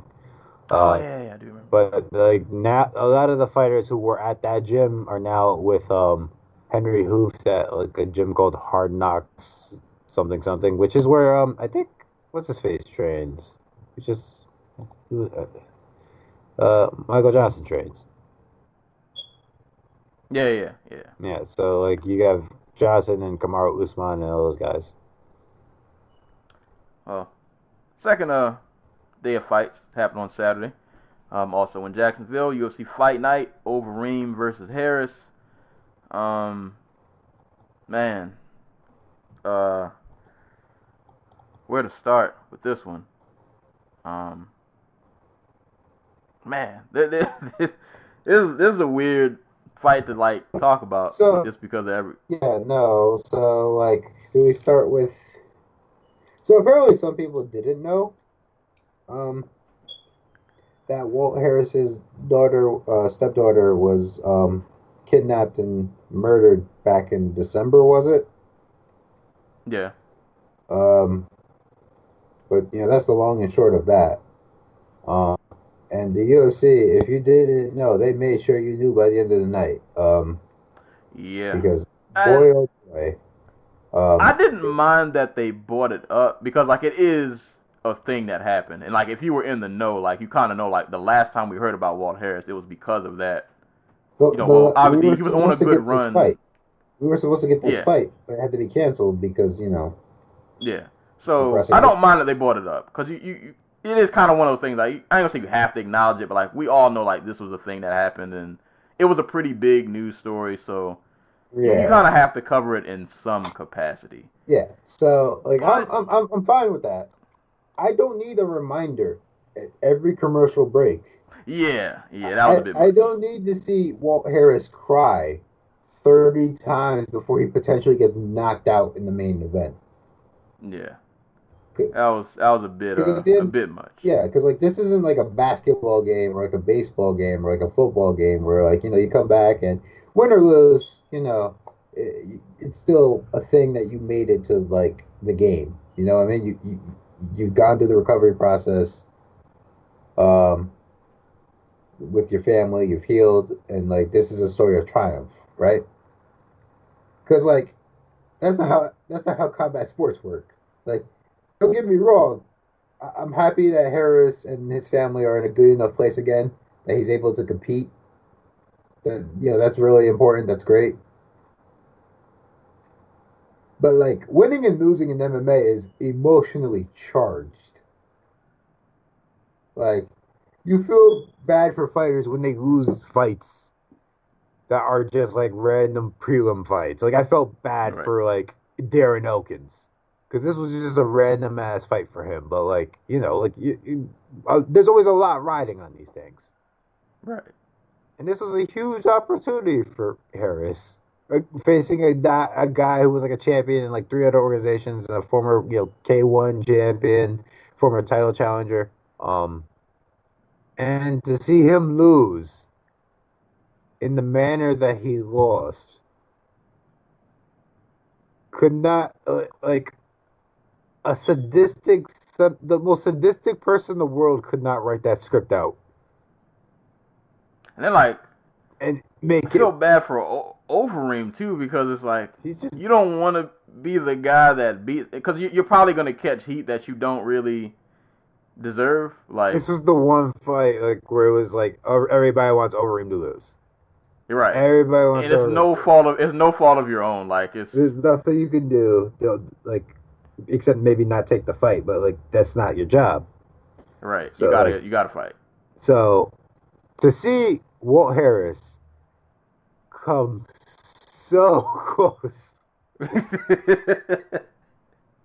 only like I think Conor Rebush put it best. He's like, of the ways that I thought that this fight could turn out, this was both of them. right. Like Overeem gets tagged in the first, and we're like, oh, well, we all saw that coming. That chin was going to get tapped eventually. He caught Overeem back against the cage and hit him with a nice like little 3-piece on the way down. Well, like he countered something that Overeem threw, like with a 4-punch combination. Missed on the first 3, and then hit him on the 4th one with like an uppercut that Overeem didn't see coming, and then Overeem goes down. And this is and we all know. Yeah. I would say normally when Overeem goes down, it's like, oh, well, it's a matter of time before that happened. But like they let him keep going. Yes. I for sure thought they were gonna stop it. So this comes back to Dominic Cruz, Henry Cejudo. I don't remember who was the ref during this one. Hold up. Was it Herb? I can't remember. TV commentary broadcast. I think it was Herb. All right, so it was Tandan.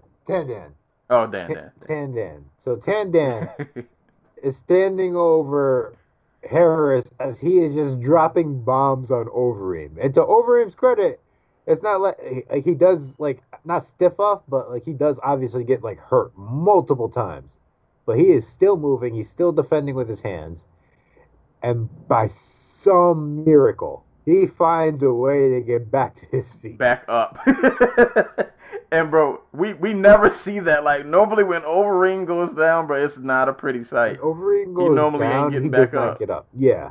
No, that is over. A consistent throughout his career. And I was so like emotionally like I was like, oh, this is not gonna be good. Yeah, because like on one hand I'm like super proud of Reem, like, oh, he's back up. But at the same time, it's like, oh man, but Walt Harris, that was the moment. Like you could have. And at that point, like Walt Harris can, it's still like he's still in control of the fight. It's when Overeem backs up against the fence and Walt Harris decides that he is going to turn from a boxer into a kickboxer, that it becomes an issue. Because he throws that kick, and I was like, oh no. And when he missed it, and Overeem gave him that little push to the ground, I was like, oh no. And I kind of knew, like, it might be over. Because, like, my read into this fight was Overeem was going to shoot on Harris and just take him down because Harris has no ground game and no, like, defensive wrestling to speak of. He was just going to take him down and hold him there for 25 minutes. And to Reem's credit, he didn't do that. He got him down and just started beating the crap out of him. Yeah.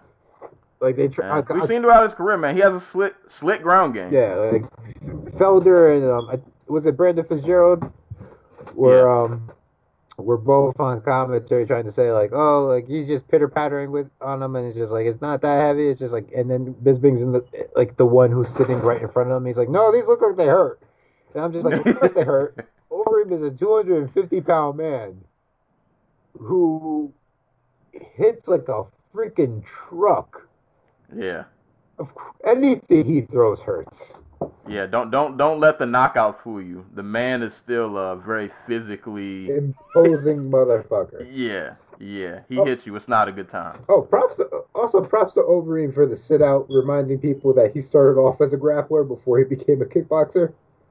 Just the duck under sit out that he hit on Harris to get to his back. Yeah, boy, it was. That was some slick stuff. I appreciate that. He's slick, man. Yeah, when he got that takedown, I was like, oh god, here we go.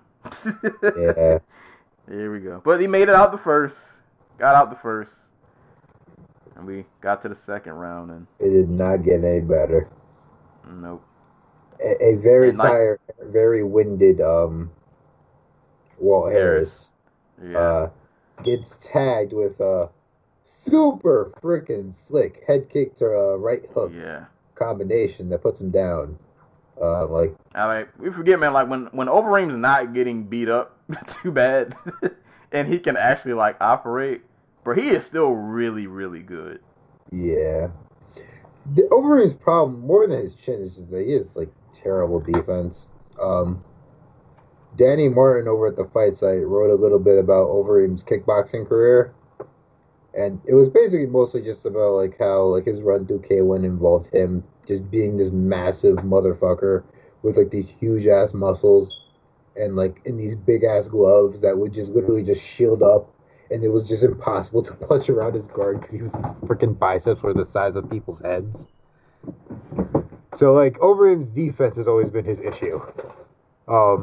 And like, yeah, part of that is that like he gets back to the cage like he did here, and Harris was able to tag him kind of similarly to how Fred Segato was able to tag Jairzinho Rosenstruck last week. It's just like, of course you're gonna get tagged. You got backed into the fence. What did you expect? And yeah, when Overeem's on offense, he's freaking dynamo. There's a reason this dude was able to knock out like Mark Hunt and JDS, and you know he had Stipe Miocic hurt. Like he is not like he is a glass cannon, but he is a cannon still. And it was just too much for Harris.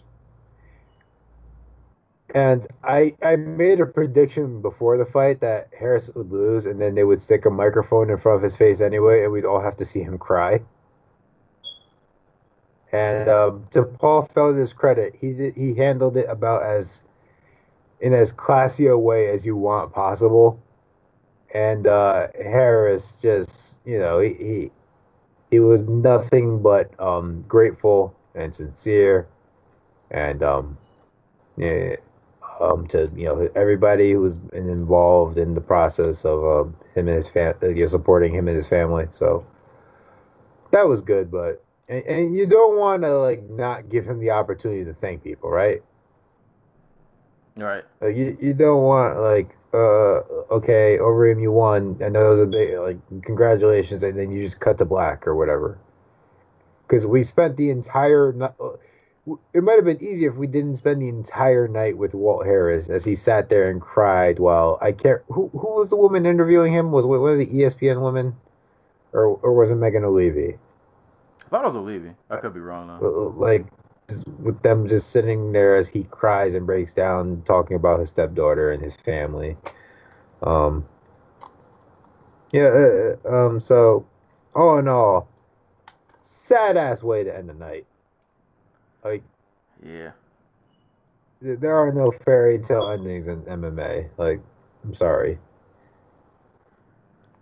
Yeah, this sport, it will rip your heart out and stomp on it at no moment's notice. The closest And it will we ever got was DC Stipe, and then DC was like, "No, I can keep going. I have to fight Brock Lesnar." Right. Yeah. So it's yeah. Oh wait, Henry Rough, Cejudo. man. There we go.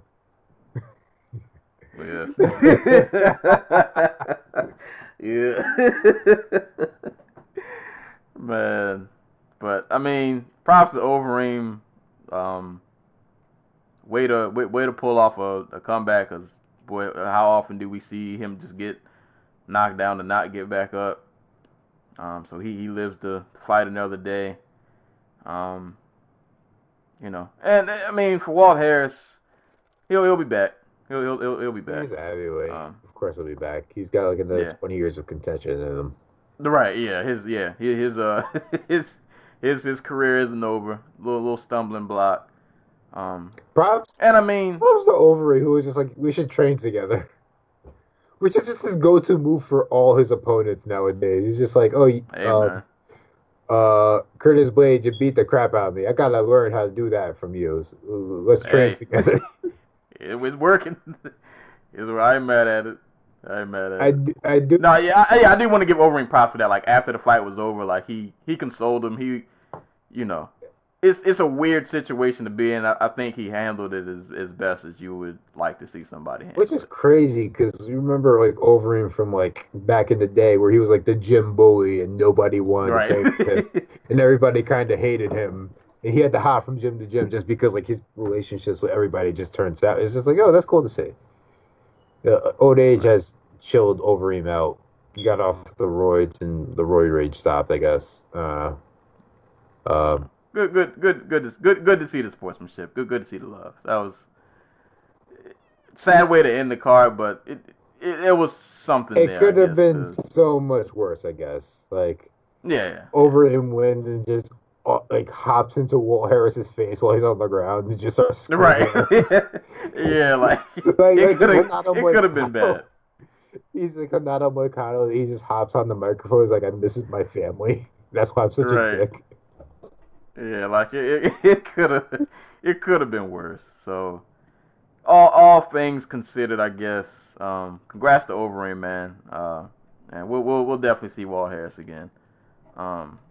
I guess now, like, not to keep harping on this, but I feel like after like the situation he went through, not saying like the death of a family member ever like leaves you, but I feel like that first comeback fight is probably like the hardest thing. So I feel like now that he's gotten that out of the way, so to speak, that maybe the next one will be a little, hopefully a little easier. Yeah. But we'll see. I do wonder how his family dealt, like, because I'm sure that like they were tuned in for this. At least some of them were tuned in for this fight, and just have to relive that moment over and over and over and over again. Next time we see Harris, we don't need that. We don't need that promo. Yeah. Like that again. But I really hope, like, moving forward, you want to bring it up during like a pre-fight that I fight for my my stepdaughter, and like whatever, that's fine, but like don't beat it into the ground. Do not do what they did with like what was his name, the Ghost, was it Robert Guerrero, the dude, was he the dude who, no, it was it's fucking Danny Jacobs and his cancer thing. Was it Danny Jacobs who had cancer, or am I just confusing him with somebody? I don't know why I don't really I don't remember. Yeah, it was Daniel Jacobs. So like, you don't want to beat it into the ground where it just becomes like a thing where like, okay, we get it, he had cancer and he doesn't anymore. It's just like, that's a part of his story. Like, but continue telling the rest of his story. You know what I mean? Right. But we'll see, man. Shout outs to Overeem, and we'll definitely see Walt Harris back in there. Absolutely. But Overeem got the win via TKO in the second round. Moving on, co-main event, Angela Hill versus Claudia Gadelha. The first of, well, not the first, but the last of three really contentious main card fights that had people on Twitter and Sherdog and the Underground and the RMF. Everybody was in a fit. Everything's a robbery. Everything's garbage. I went back and I rewatched this. Tried to remove my biases. Well, first I'll just say, first of all, it was a good fight. Throw that out there. I expected Gadelha to go for a lot more takedowns. I didn't think it was going to be as much of a kickboxing match as it was. But it made for some entertainment, so I appreciated it.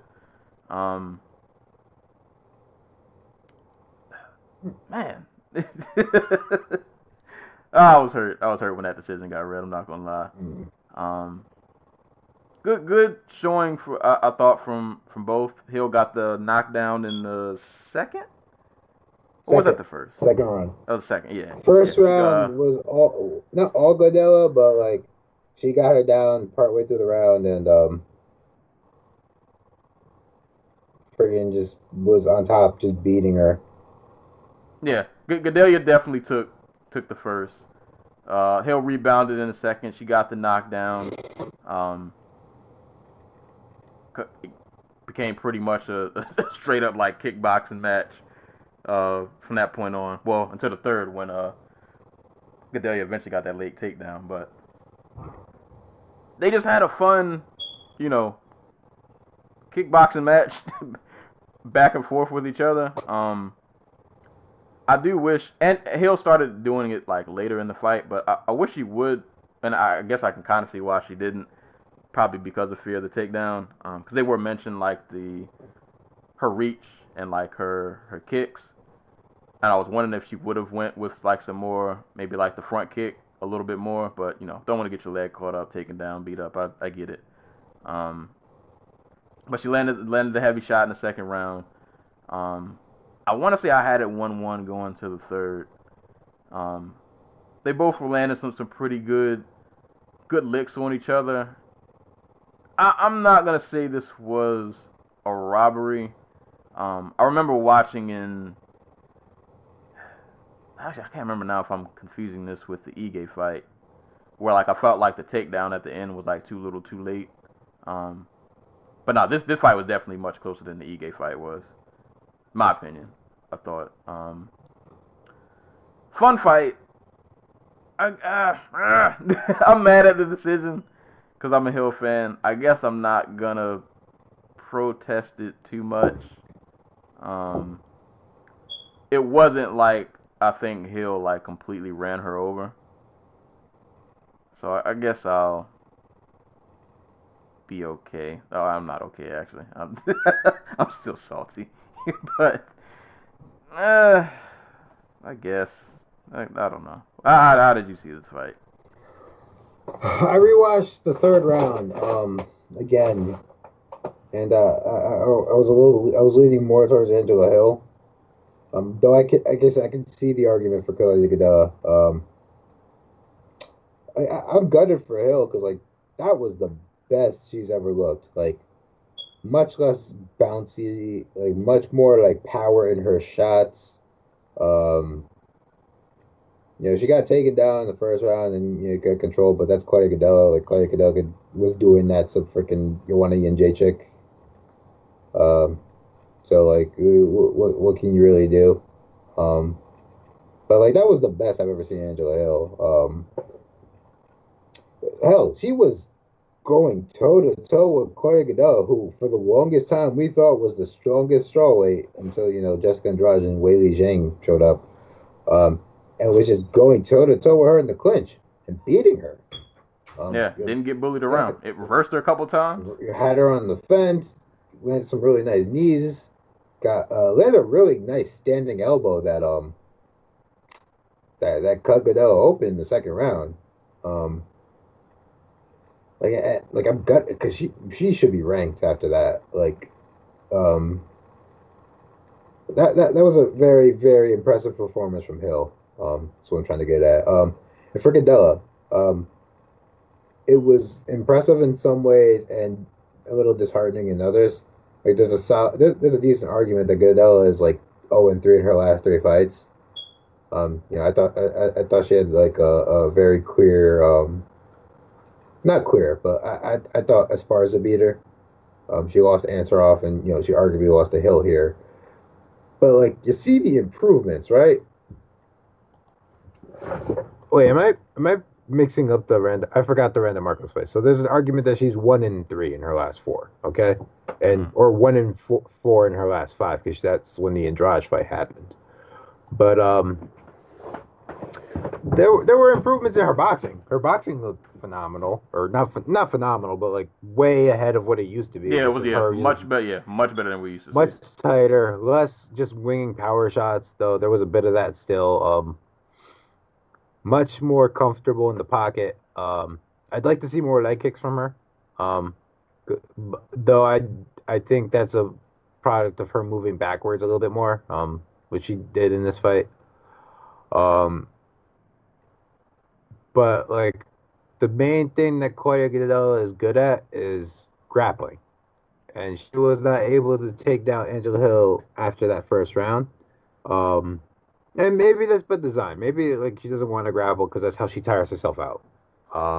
That's another thing. Her cardio looked better. I cannot tell you when the last time she won a third round in like a contentious fight was. That's normally the part of the fight. Like she just drops off a cliff. Where was it going with this? But if she can't work her grappling into her game, she's not like. Does she stand a better chance of out kickboxing Joanna Jędrzejczyk or Weili Zhang or Jessica Andrade? You know what I mean? Like her, and obviously taking any of those women down is freaking near impossible, like, as time has shown. But like,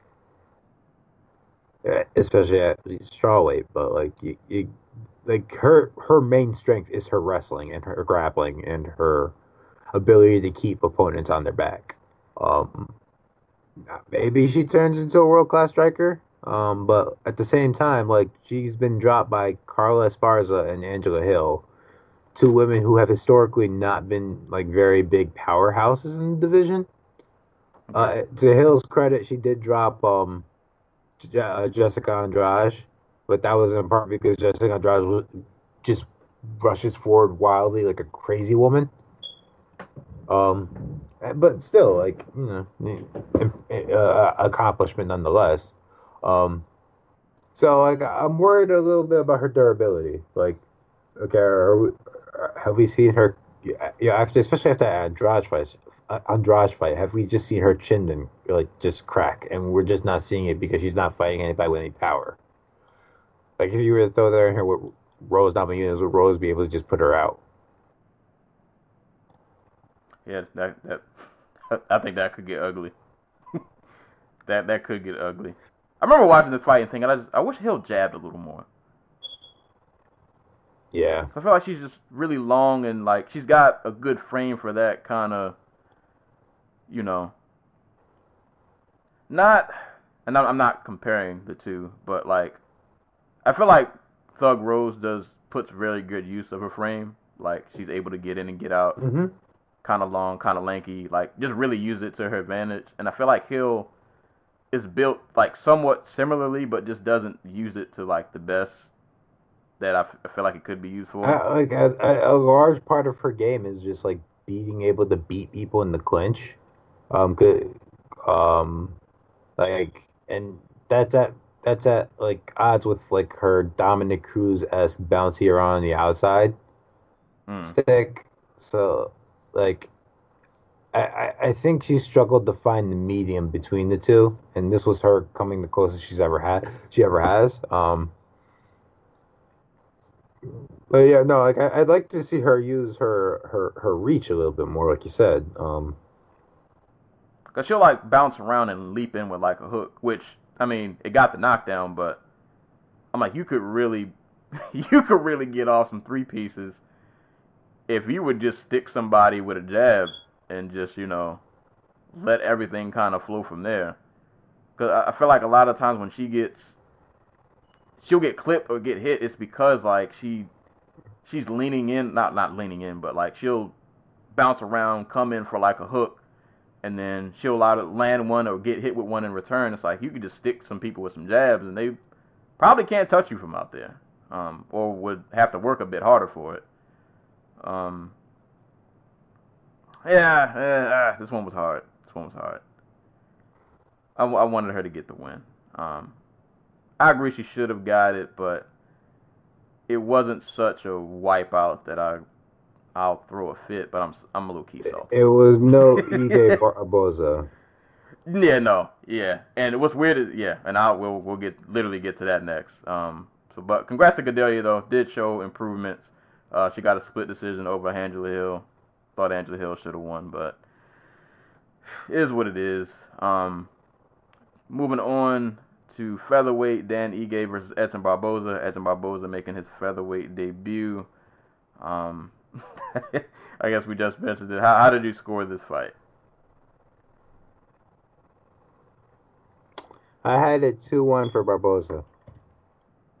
like a pretty clean 2-1 for Barboza. There was a better argument in my mind for like 3-0 Barboza than there was for like 2-1 Ige.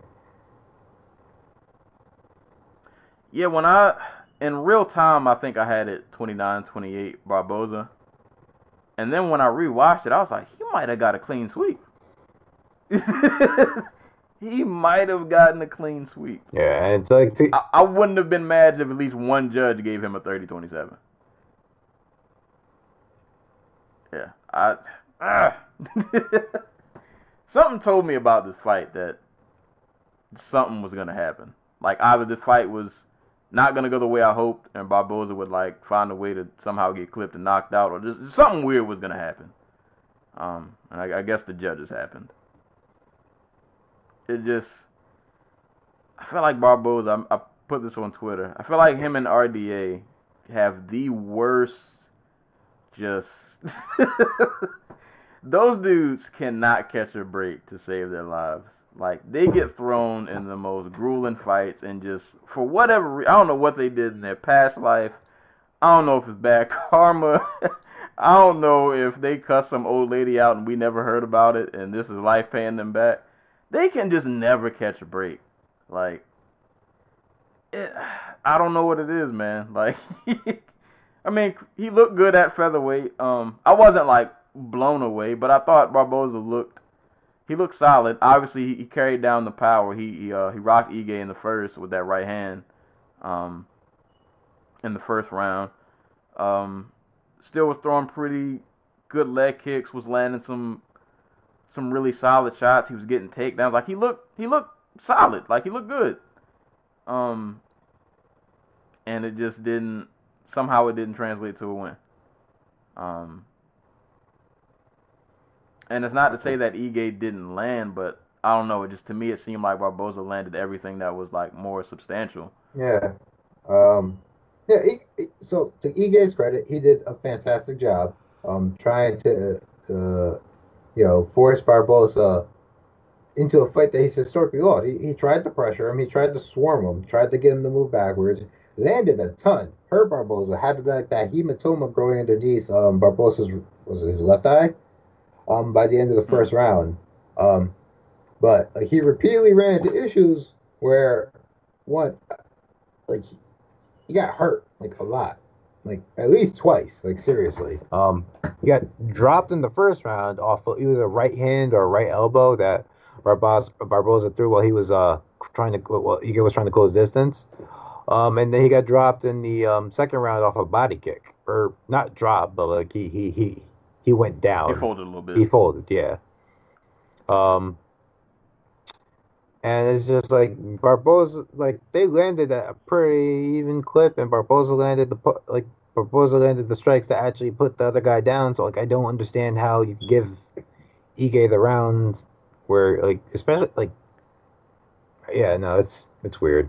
Could it be another case? I can't remember the fight I'm thinking of, but could this have been another case where we've talked about this before, where judges just see a guy moving forward and they assume that he's winning? Yeah, that could be it. Like, Barboza has, like, really bad, like, body language when he gets swarmed on. Like, he got swarmed on here, and to his credit, he didn't do the whole "I'm moving backwards as fast as humanly possible" deal that he did against Khabib and Kevin Lee. And maybe that's because Khabib and Kevin Lee are, like, psychopathic freaking pressure fighters, and, you know, Ige is more of a swarmer. But, like, he did not do the whole I'm gonna sprint backward and see how that goes for me type deal. And maybe it was just the weight cut. Maybe it's just like I don't feel like moving too much because that weight cut took a lot out of me. But like, he did better at planting his feet and throwing back. But, like, at the same time, like, there were parts where he just shelled up and, like, looked like he was hurt. You know what I mean? He looked more hurt than he actually was, because he would immediately bounce back in, like, a couple seconds after Ige was done throwing and just fire back. But yeah, I think you're right. I think it's like Ige was the one coming forward for a good part of the fight. He was throwing, like, these long, like, 6-strike combinations. He had, like, really fast and flashy hands. And it's not like he didn't hurt Barboza. Like, there's a reason Barboza was shelling up. But I'm still struggling to give him like 2 rounds. Yeah, I would say giving him 1 round. All right, cool. Saying he won the entire fight. Yeah, yeah. I don't know, man. I don't know about that one. And it kind of sucks because it was a fun fight, and like, you know, I feel like a fight generally where everybody kind of likes both fighters. Like, you're not really, you know. So like, yeah, it was just one of those. Really, just kind of unfortunate. Yeah, and I like Ige. Like, this isn't a case of like, you know, I'm a Barboza stan or whatever. Like, I like Ige. Like, he's a scrappy dude. He's really like grown since, taking that L to, what was it, Arce, or was it? Yeah, and been on a good run. Yeah, good run. Like, he was on a 1, 2, 3, 4, 5 fight winning streak. Had just beat Bektic. Like, yeah, this is 6 in a row. Probably gonna get a ranked opponent next. I'm happy for him. Like, I like him. I hope he does well. But like, at the same time, it's like you feel for Barboza because like he goes from this division where like half the dudes at the top of it are tailor made to beat him. Like, I'm sorry, like, there's no world where he's going to beat Justin Gaethje or Kevin Lee or Khabib Nurmagomedov just because of how their styles match up. And I thought he got robbed against Paul Felder. I thought he won that fight, the rematch.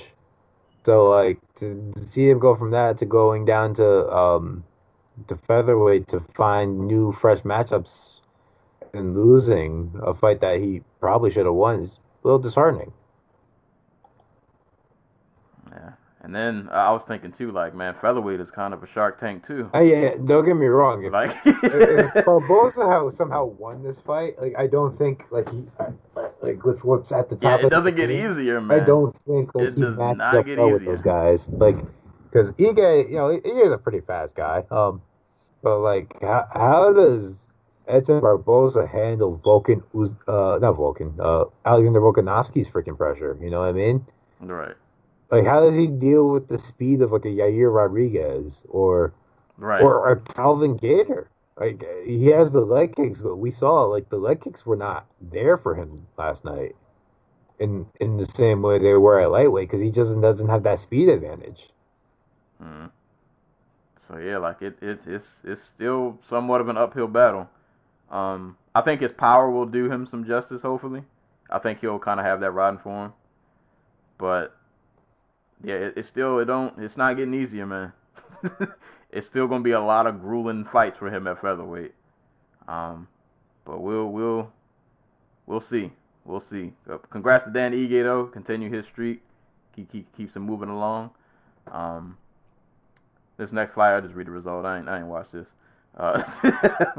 Middleweight, Krzysztof Jotko defeated Eric Anders via unanimous decision.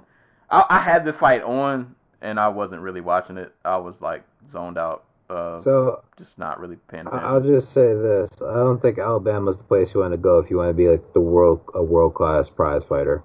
And I say that knowing that they produced Deontay Wilder, but I also say that knowing that Deontay Wilder had to be in the worst division in boxing to do it. So, good. There you go. Yeah, between Eric Anders, Jotko, Harris, Overeem, and Wilder Fury, it's not been a good year for the Bama boys. I don't know why I was going to say Bryce Mitchell. I forgot he's not from Bama, though. He's from Missouri? Arkansas? Arkansas. Same shit. Yeah. But Jotko got the win. Congrats to him. Just wasn't really watching the fight. I want all the fights on the main. I want Eric Anders to be good so bad, but he's just not. It's so sad. Well, to me, I feel like to me he's actually succeeded my expectations. I remember watching him in LFA, and then when he got the UFC call, I didn't think that he would be ready for it. So for me, he's actually done better than I thought he would be. Because I'm gonna lie, I thought he'd be one of those guys who'd get the call to the UFC and might have lost like his first 2, and then we might have just never seen him again. So I'm actually was surprised that he stuck around and has been able to stay afloat for as long as he did. But yeah, I think he might just kind of be one of those guys that he kind of is what he is at this point. He's an athletic specimen with no like technical like flourish whatsoever. Yeah. He's kind of just he is what he is. He'll win some, he'll lose some, and that's kind of that. The sad part is, if he was a heavyweight, he'd be so much more effective. Because his game at heavyweight probably works. Because just big, strong, hits hard. Eric Anders, just go to Five Guys and just eat like 5 burgers. Just bulk up. Go join your boy. You'll knock. Right, you'll knock one of them dudes out. You'll knock one of them out. But congrats to Christoph Jocko. And the last fight on the main card, another one that had some people in a frenzy. Song Yadong versus Marlon Vera. This was a fight that I had marked down. This is actually probably the fight on the card I was most hyped to see. Really, really fire matchup. Really enjoyed the clinch fighting in this. Like, there were just random moments of just clinch violence that would just randomly explode. Like, Vera gets him in the clinch, the next thing you know, just elbows and fists are just flying, and it's just extremely violent for these really short periods of time.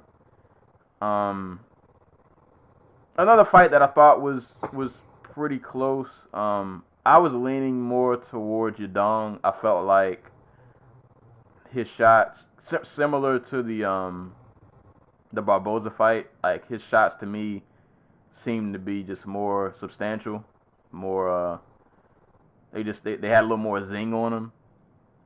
But also, I want to say, I memory's probably a little shot, but also similar to what we mentioned in the Barboza Ige fight, I do remember a lot of this fight was Vera was, the one who pushed forward a lot.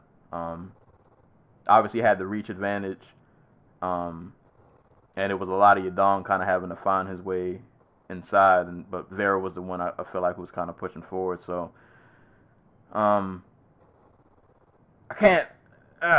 It was a close fight. It was a fun fight. Like I said, lots of just random clinch violence.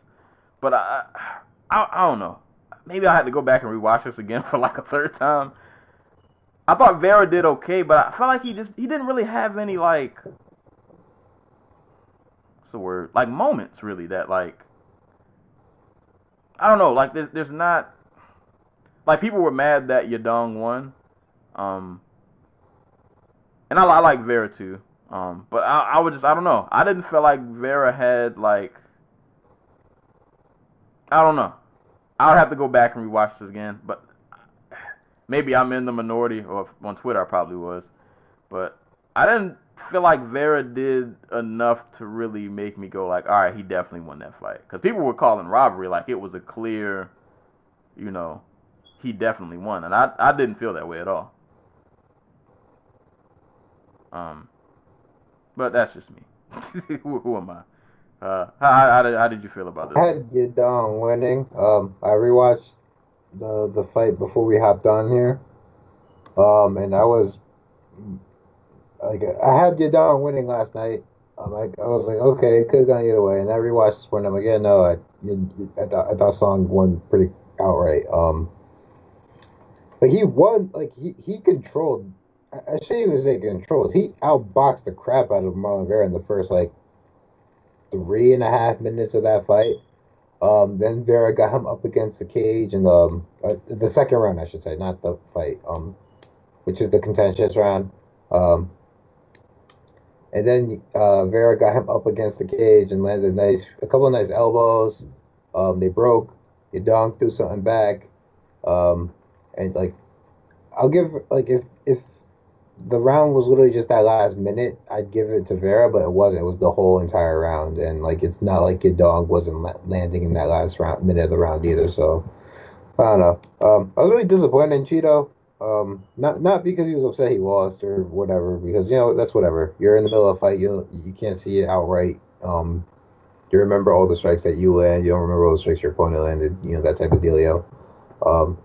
But like the tweet afterwards of just him being fucking sour. I don't lost the fight to the Chinamen. I lost to the judges. All my hard work down the fucking drain.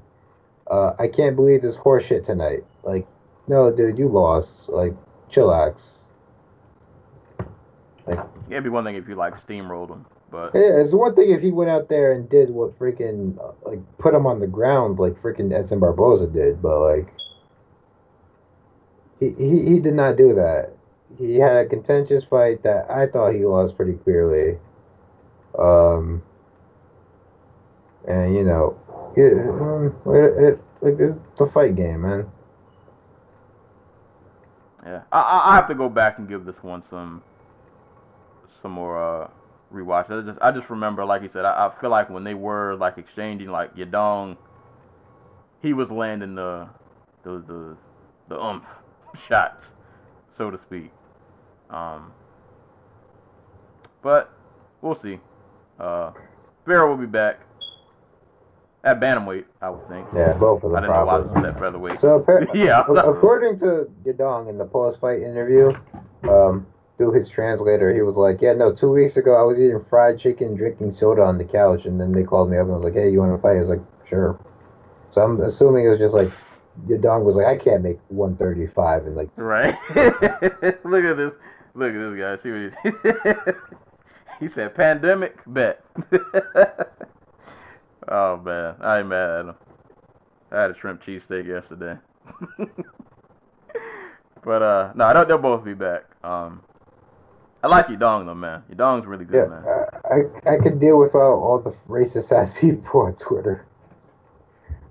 Fucking coming at Yadong. It's really real quick to pivot away from that. We don't gotta spend too much time on this. Got some other things I want to get to, but Yadong is not 22 years old. He is.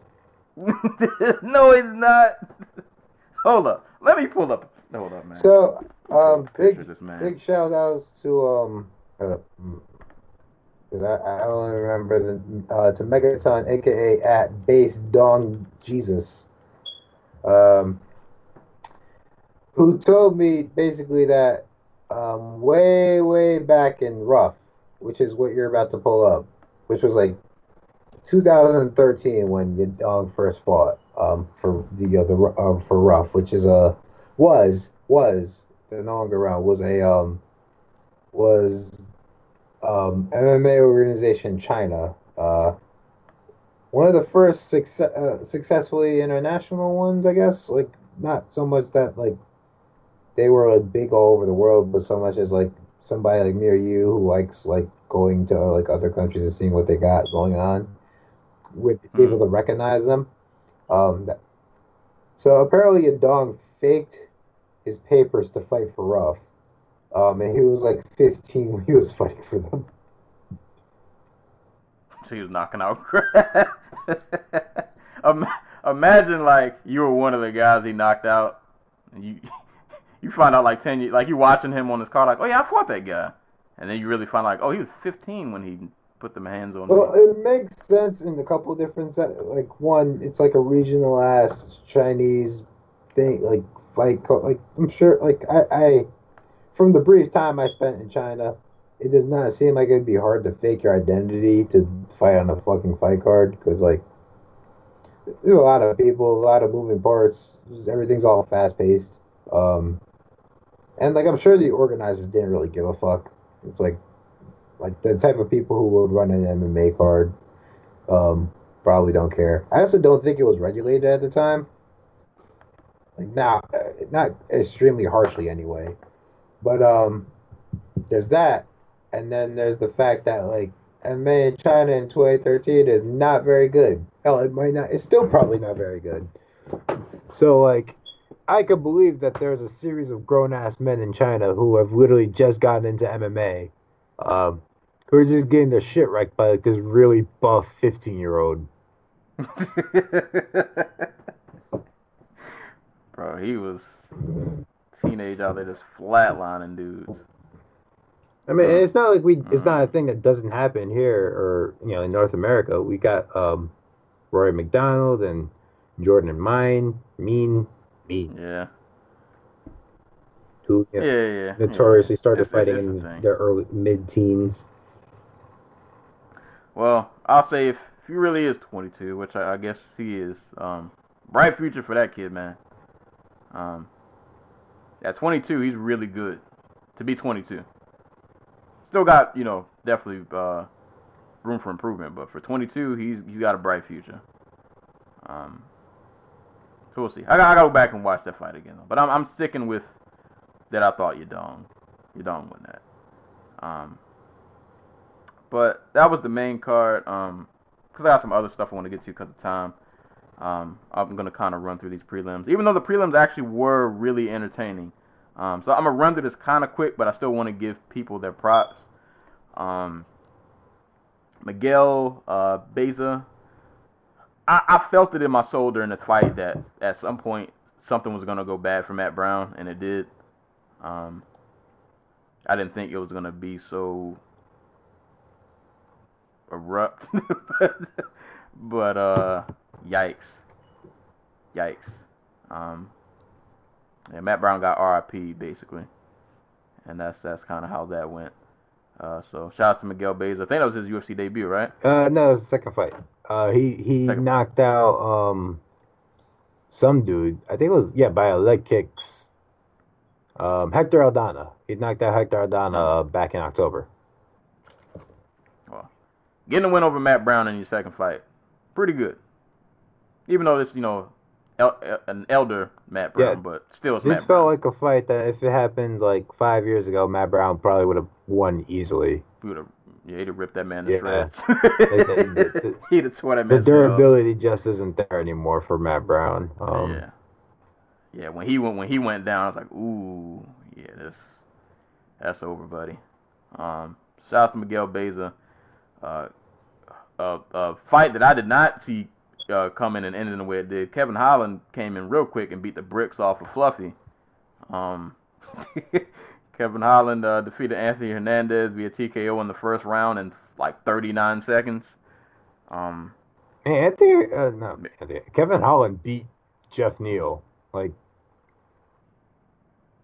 there's just something that happened. That boy good. He's not bad. He just doesn't always take it very seriously. Yeah, but no, that boy, he alright.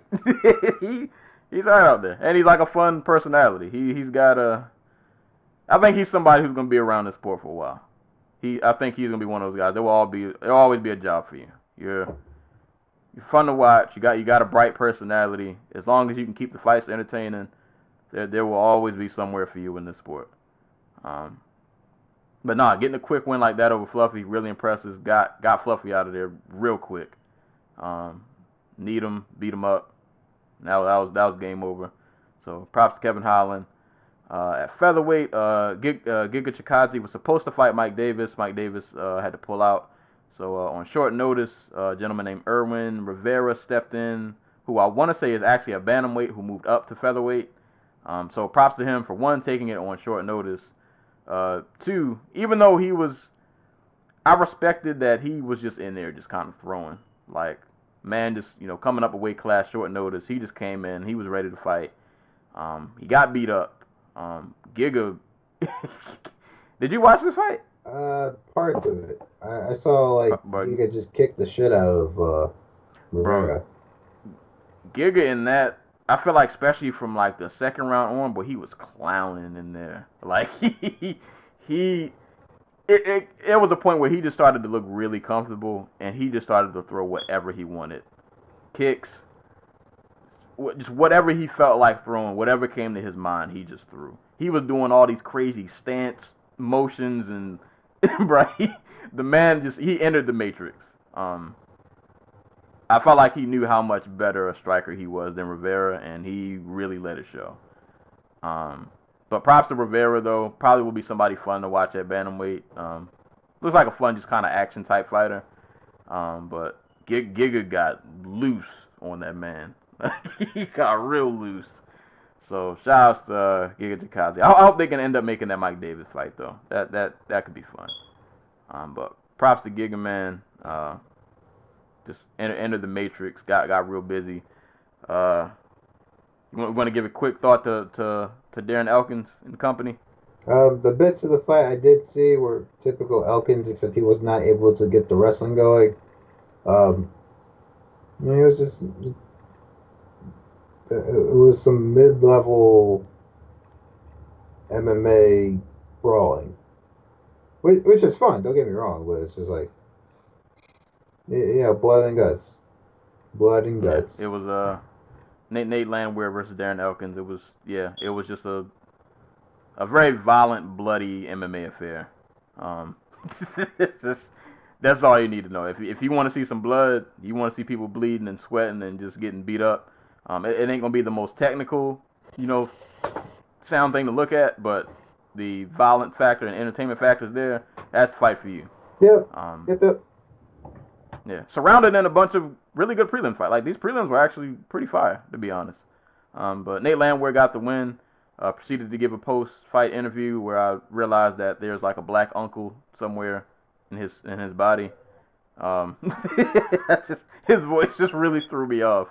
It really threw me off. But shout out to Nate Landwehr. Bloodied up Darren Elkins. They had a nice, just bloody, entertaining fight. At women's flyweight, Courtney Casey snatched a nasty armbar on Mara Romero Barella. I don't know if she broke it, but boy, that armbar looked, yikes. Arms ain't supposed to bend that way. So shout out to Courtney Casey. And at heavyweight, Rodrigo Nascimento defeated Dontel Mays via rear naked choke. So yeah, that was the other UFC Jacksonville card. This one delivered. On paper, I thought this would be the better of the two that we would get this week, and it definitely turned out that way. Maybe still not having like a ton of substantial fights, but I just felt like this card better showcased, I think, better like overall talent, in my opinion. Albeit the ending was kind of like, one of the moments you realize the sport doesn't care about you. Yeah. But from an entertainment factor, I thought we got some good quality scraps. It was a mixture of new faces and old faces, but I felt like mostly everybody. I ain't watched the Jocko Andrews fight, so I can't speak on their behalf. But I feel like everybody else showed out. Like, I feel like I was worried when these fights would come back about how everybody would look and how this pandemic would affect these fights. And so far, I feel like everybody's been pretty good. Like, I haven't really seen any performances that made me just like, this looks, awful. Everybody really seemed like they were really eager to get in and fight, and they were out there showing out. So I don't know what they're doing during this pandemic, but clearly they're, I guess, making the best of it the best they can. And it's giving us some quality fights. So that was the other UFC Jacksonville card. Really good card. I would say of the two, if you missed both of them, I would probably watch this one first. The other one, you can get to that one when you get to it. But this one was worth the watch, man. This one was worth the watch. There was a lot of good happenings on here. So we're actually a little over 2 hours. It's actually about the length of a regular episode. But just some quick questions, things I had on my mind before we get out of here and wrap up. I can't remember if I mentioned this during the Ferguson Gaethje card, and obviously we mentioned earlier, the whole thing with Khabib's father, so we might be a while before we see him again. But I was thinking of this earlier. Has the Khabib-Tony fight like lost all steam now? Like, is that even not really? I ain't gonna say it's not a thing anymore, but like it's. I mean, we missed the moment. I think we missed the moment. Here's my thing. And I've had a couple people try to tell me that they can still do the fight. It's like Chuck and Vanderlei, or what was the other one? The fight that any one of those I don't know, Frank Mir versus Fedor, I guess. like we could still technically have the fight, but here's the thing. Unlike most of those other guys, Khabib never has to fight ever again. Like, he is wildly popular, wildly influential, and wildly rich beyond any of our imaginations in like his home country. Like, dude is a walking god in fucking Dagestan. Like, he has had government positions thrown at him. Like his finance, like Most like big time Russian athletes have some type of like billionaire financier behind them, and like Khabib has been throwing Mercedes Benz at him since he was like just signed to the UFC, basically. Like Khabib never has to fight ever again. Is my point.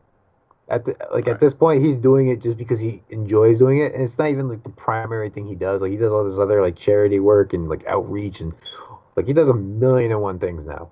He does not need to fight again. Like, so my thought process is, it's completely reliant. If that fight ever happens, it's completely reliant on Tony getting back to a title shot. And at lightweight, like I don't know how Tony's gonna look, because that was a life-changing fight.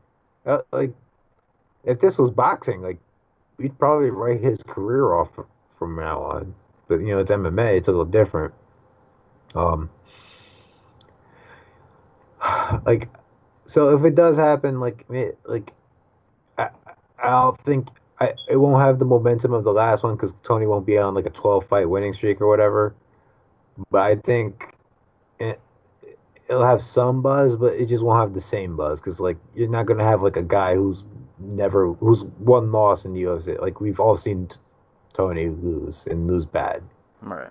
And like if Khabib loses to like Justin Gaethje or whoever in his next couple of fights, like I don't think he sticks around. Maybe he comes back for like a rematch and then retires, but like I don't think he sticks around. You know what I mean? Because this is just one of the things he does now. And like he never planned on fighting past like the age of like 31 or whatever. And Lord knows with like his coach and father fighting for his life right now, like if he'll ever fight again. So yeah, they got all these things in play. Like so, I don't see that fight happening. Yeah. Yeah. For me, because I was thinking like this podcast will be coming to an end soon, and the last card we were supposed to review would have been Tony versus B, but obviously what happened. And then Tony ends up losing to Gaethje, and I was thinking like, you know, there were set fights that will make me come out of podcast retirement to talk about them.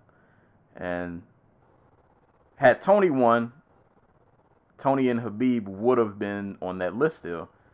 And now that he lost, I'm like, I don't know if if that fight happens, I don't know if it has that same oomph that like it had before. Obviously, it would have to come down to the fight. Like I would still have to actually see it, and it could still end up being amazing. Who knows? But as of right now, the way I'm feeling, I'm like, I don't know. Of course, if they make the fight, I'm definitely still gonna watch it. But it just feels like we were robbed of a moment that we could have had, and now we're short-term games, man. Short-term games. Yeah. That's all the UFC cares about. That's all Endeavor cares about. That's all ESPN cares about. They don't care about moments.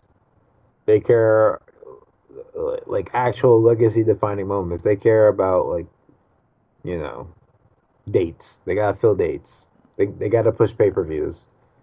Apparently, the Tony Gaethje card sold like 700,000 pay-per-views on ESPN Plus, and I'm sure the UFC will attribute that to like, you know, I'm sure part of it plays a factor. The fact that, you know, there have been no sports for like the past 2 months. I'm sure that plays an important factor. Personally, I think what plays an even more important factor is the fact that there were no fights for 2 months. Like, there's a different, like, we previously we've had a fight like every weekend. You know what I mean? It's just like, why would somebody pay for something that they get all the time? People, now we've been in a drought, and people, they're thirsty. Exactly. They are thirsty. But I'll give them props though, because I didn't think that card was gonna sell like that.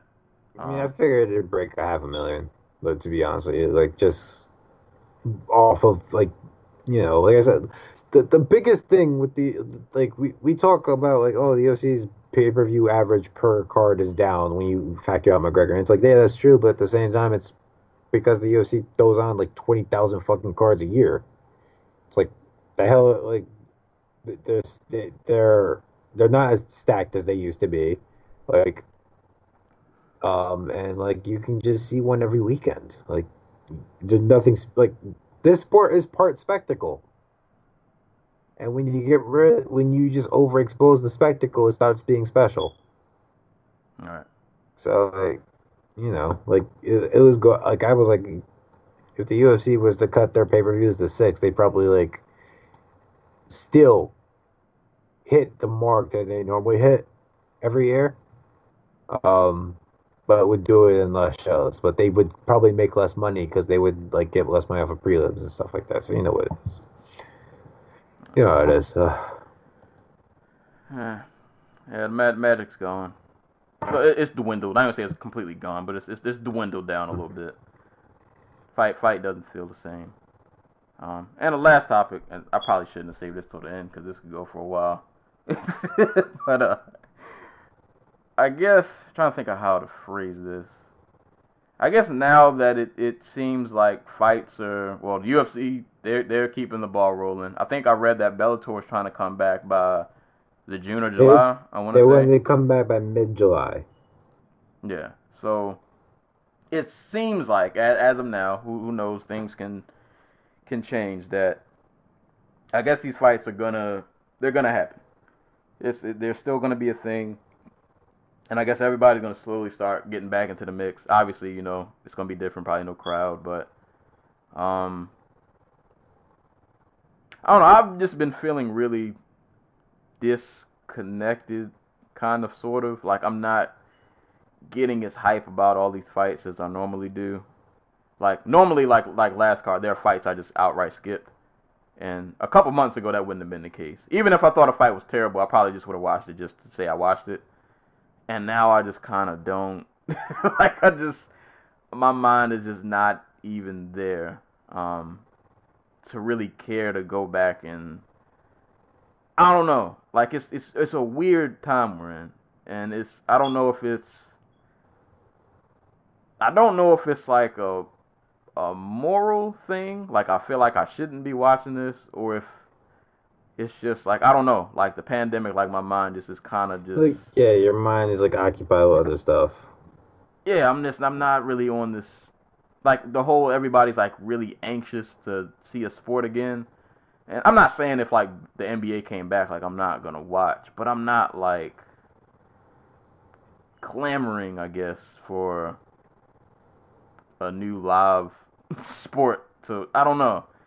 It's weird. It's weird. So I don't know. Like, how do you feel about like fights?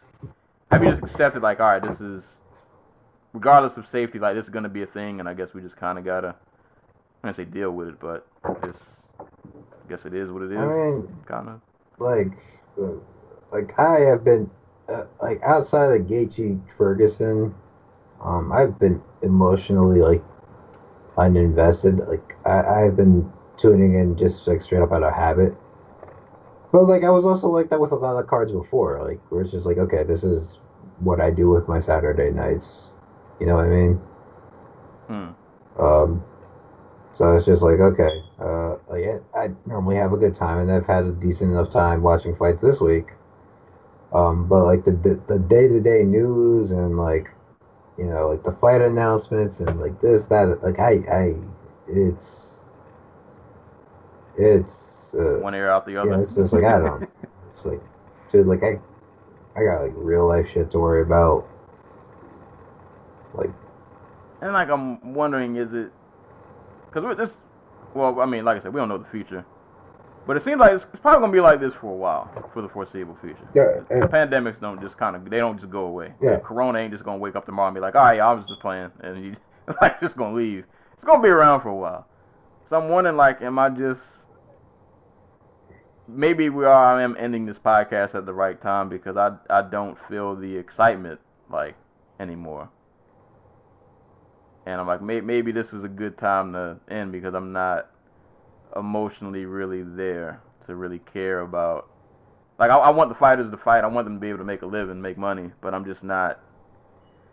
I don't know. It's all weird. Everything's all weird. And I guess real quick, even outside of MMA, you think all these other sports are coming back? You think the NBA, NFL? You think everybody's gonna trickle back in? I think that depends on like the money. Like I don't think the NBA is coming back. Like I don't like by the time like the mayor of LA already said that like they're not fucking opening anything up for like sports in like 2021 or whatever. Until 2021, like the city of LA is just on lockdown for the next 3 months. Like they're trying to reopen the state here, like here in New York and like the whole 6 state whatever thing. I'm just waiting for it to spike again. I know for some reason people like how Cuomo and De Blasio have been handling the situation. Meanwhile, the people actually have to live with their decisions have been like, no, they should have. They're not doing enough. Like if LA isn't open, I don't see why the NBA. I don't see the NBA coming back. You know what I mean? And if New York isn't open, I don't see the NBA coming back. I didn't think the NBA was gonna come back, but I'm kind of, sort of swing the other way now, just because of certain stuff I've been reading and hearing. And I think it's weird because the NFL is further away, and I feel like they're not gonna have a season for some reason. But I feel like the NBA is gonna find a way around this.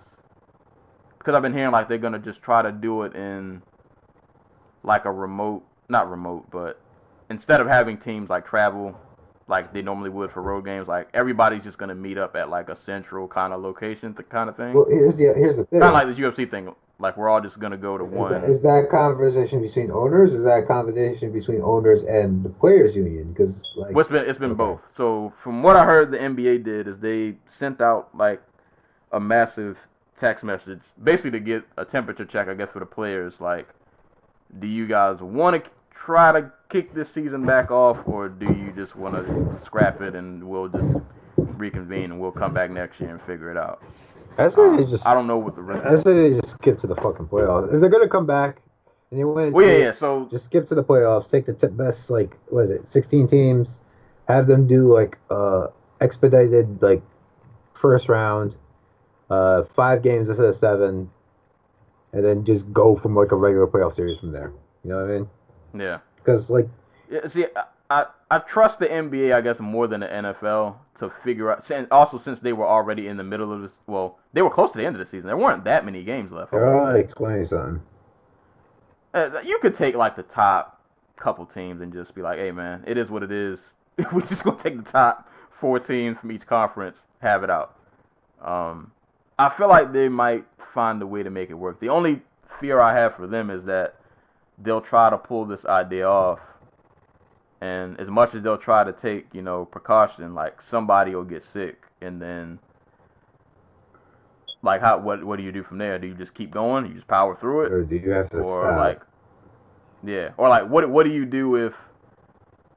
And I don't want to wish this on anybody, so I won't name any names. But one of your star players, a star player, who everybody tunes in to see every night, gets the corona. And now, what's his name? Donovan Mitchell. Right. He gets it, and now he's out. And now it's just like, now we don't even look at the playoffs anymore because it's like, all right, this team didn't even have their best player. And it wasn't like injury, like, bro, the man got, he caught the virus. Like, we can't, I don't know. It's a weird situation because obviously they can't shut down forever. But it's like, if you're going to open back up, man, you got to be real cautious about how you kind of handle it. I guess I kind of trust the NBA more than the NFL for whatever reason. that they'll at least put more countermeasures and more thought into how they can kind of do this safely. I feel like the NFL. The NFL doesn't my care perception about, of them is that they don't the care. NFL doesn't care about player safety on the reg, so. No, right, yeah. So for this, I'm like, get back in that stadium. Like, I'm also sure the Right. NBA doesn't want to, like, have to go, like, if football somehow manages to open up in, like, the fall or winter, whenever the fuck football actually opens up, I don't remember. I'm sure they don't want to have to compete with them. You know what I mean? Yeah. So you want to get your season done and over with. So, you're not competing with the NFL. Yeah, I don't know. It's weird. I feel like the most sports thing I've enjoyed has been this Jordan documentary, which actually ends today, as of this recording. The last 2 episodes of the night. But for live sports, I don't know. As much as I love watching fights, and I've really actually been getting heavy back into the NBA these last couple of years. And like I said, I want people to be able to make money and all that. I just want them to be able to do it somewhat safely. But I don't know, man. This sports thing is just not. It's not hitting. It's not hitting like it used to. I don't know. Maybe I'll feel different in a few months, but it's just not. It's not hitting, man. It's a whole different feeling. Now I talked to Joey a little bit. Now, I won't get into everything he said, but I'll just say in a roundabout way, I guess he's kind of feeling the same way, in a way. Like, this all is just, it feels just kind of strange. Like, there are a lot of serious things going on, and sports is kind of not in the forefront, I think, of a lot of people's minds. Or, I ain't say a lot of people, but I don't know. There are just other priorities and things to worry about. But, I mean, I get it. At some point, life will have to go on. Like, this pandemic isn't just going to go away. So we'll have to find a way to just kind of maneuver with it while it's here until there's a vaccine or, however that situation works. But who knows how pandemics end? Yeah. Like, we've never... It's weird, man. I've seen a lot in my lifetime, man. Like, we didn't live through 9/11, SARS, and bird flu. The world was supposed to end like 4 different times. Like, it's been a lot. Haven't seen anything like this. This is new territory, I think, for pretty much all of us. So it's just a really weird. If only there was space. a similar situation where we could go back and study and be like, okay, these are all the things. But we don't. Yeah, we don't listen to common reason. Yeah. Only if this wasn't the first time in history there was such an incident. But yeah, I can't believe this incident taught us that germs exist. Right. I'm mad. I'm still mad that I'm not gonna forget this. That it took this to remind people that, like, they needed to wash their hands. Just nasty. So it's a whole other thing. I ain't gonna get into it. I don't know. I was just trying to get a temperature check. Like, is it just me who's not really clamoring for all the entertainment right now? Like, other stuff is on the mind, and not like I'm in like a bad, terrible space. All things considered, I think I've been pretty fortunate. Because I can still work. I still have income coming in. It's been an adjustment, but I'm not. I'm not struggling.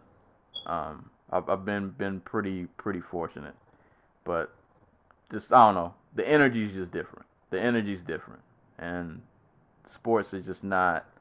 I'm seeing posters and fight announcements, and I still listen to like sports podcasts and stuff, but it's all not hitting the same the way. What do they even talk about? Like, we're lucky enough that our dumb sport decided that it was going to come back before any other sport, and we still struggle to talk about things because we just don't fucking care. Well, a lot of people are doing the listing now. Yeah, which is fun. Well, I mean, we're gonna do it next week, so yeah. A lot of people are doing the listing. Shout out to the Technical Foul podcast. They've been doing not for like the whole episodes, but they've been doing sports cinema, where like for the first part of the episode they'll pick they put up polls for like sports movies, and then whoever wins they talk about it. So that's been going around too. So pandemic is testing the creators. We're seeing who can really get some content out in times where there's not a whole lot really happening. I'm proud of us. I think we've done a pretty good job of it. Yeah. when things were happening, we still kept the ball rolling out here. But you know, we're getting out of the game soon. So best of luck to the rest of you. Have fun. Yeah, have fun, man. Have fun. I will laugh my ass off if the day after we finish recording our last podcast, they actually make Ngannou Jones. Maybe that'll bring me out. I don't know. I think a Jones loss could bring me out of retirement. I think a Jones loss could. So when Jones loses again. Right? But it's like official. Like the judges actually believed it. Yeah, I might come back on here. That might be the third. So yeah, just to throw that out there. The last podcast episode will be recorded on the 24th and released on my birthday, the 27th. Fights that will bring, I'll say, the anti-cool and us out of retirement, should they ever happen. Tensions versus Taco Room, if that ever happens. Try not to get my hopes up, but if it ever happens, yeah, I'll be on here. We'll be back. Terrence Crawford versus Errol Spence. Hopefully we can get that. That happens. Be back. Been waiting for that one for a long time. And I guess, like I said, Tony and Habib was on that list. It's kind of lost some steam for me now. So I'll put an asterisk next to that one. But if Jones loses, and it's like a real loss this time, like the judges agree and we're all on the same page, unlike we've been his last couple fights, but I ain't gonna get into that. Yeah, I'll probably be back on here. But like I said, man. Wait. What about Fury AJ? Is that a fight we care enough about? Because I feel like we're both on the Tyson Fury probably makes AJ look silly bandwagon. Yeah, I don't know, man. I don't know if that'd be another one of those fights that I would just have to watch it, and if it makes me feel enough to talk about it, if it evokes some kind of emotion where I feel strongly to talk about it, I will. But I can't say. Yeah, that's a solid bar. Yeah. But I'll throw an asterisk on that one. Well, I gotta see how the fight turns out. If he makes him look silly, then I'm just saying. If it turns into a fight, might dust the microphone. Okay, so and just one, because you know it's true, and you know you're gonna, if it happens, you're gonna need an outlet for it. Mike Tyson, Shannon Briggs. Because you know you're gonna. I hope if that fight happens, I need another fight to happen that same weekend, because I don't want that to be the only thing I come back for. And all y'all other old guys calling out Tyson, y'all better chill out, man. Evander Holyfield, I don't know. James Toney. Oof. He came out, my bro. Tyson gonna kill one of y'all. He is it's not gonna be pretty. I don't know. Tyson fight might bring. He might bring me up. That'd be a fun little like 20-30 minute just ramble. Us watching Tyson kill somebody at 50. Oh, man. But that's going to be pretty much it for today's episode, man. So like I said, man, we're going to take a week off. We'll be back the week recording on the 24th. Episode will drop on my birthday on the 27th. That'll be our last episode. Our top 10 fights of all time. And we will be closing the doors of this podcast. But before we get out of here, some closing thoughts or parting shots and shout-outs. Shout-outs to Kevin Randleman, and rest in peace to Kevin Randleman. Made it to the UFC Hall of Fame. Pioneer Wing, right? I believe so. Yeah, Pioneer Wing. So shout-outs to Kevin Randleman, man. Go watch him slam somebody on their head. How did Fedor live through that, bro? That was... That was wild, but yeah, that's my shout out, man. Shout out to Kevin Randleman making it to the Hall of Fame. I haven't watched any of it because I'm really lazy and I can't be bothered to watch things. But shout outs to the people behind the documentary The Last Dance. who have just Hey, killing it because I'm killing it. they have the Yeah, only they're thing killing it. going right now. Right. It has been a must-see for Sunday nights, honestly. It's the one thing for Sunday. Like, I really look forward to every night to watching that. I'm actually going to be... I'm going to be kind of sad when it's over. I've been really enjoying it. That ends tonight, right? Yep. Last 2 episodes tonight. All right. Well, shouts because I read something earlier this week about like how they had to how they fucking had to put the accelerator on to get this like ready in time. Like the final episode was still being edited earlier this week. Yeah, it was. We weren't supposed to get this till like June. Yeah, they pushed it up real quick. But yeah, they were still getting interviews with people when it was like friggin' just started or something like that. Like they had to hustle their asses off for this one. But props to them. They did a great job though, man. They did a phenomenal job. Definitely. And I guess the last thing forever shout out, man. Shout outs to all the workers out there, man. Grocery store people. All my essential personnel, man. The UPS people, everybody still out there on the front lines, man. Nurses, all that. Everybody still on the front line trying to hold this all together. Appreciate you guys out there. Yeah. Stay safe. Stay safe. Hopefully, it's kind of wild. Hopefully you can find some moments of peace during your day at some point. Kind of unwind. I know it's kind of crazy, but out there. Yeah. But nah, man. I just want to. I don't know if it's not a shout out or a shout or anything, but if you're like us and you follow, not just the fights, but like all the background shit that happens pretty closely. Keep your eye out on like some of these fighters who've been fighting the past couple weeks or the past week, 8 days, whatever.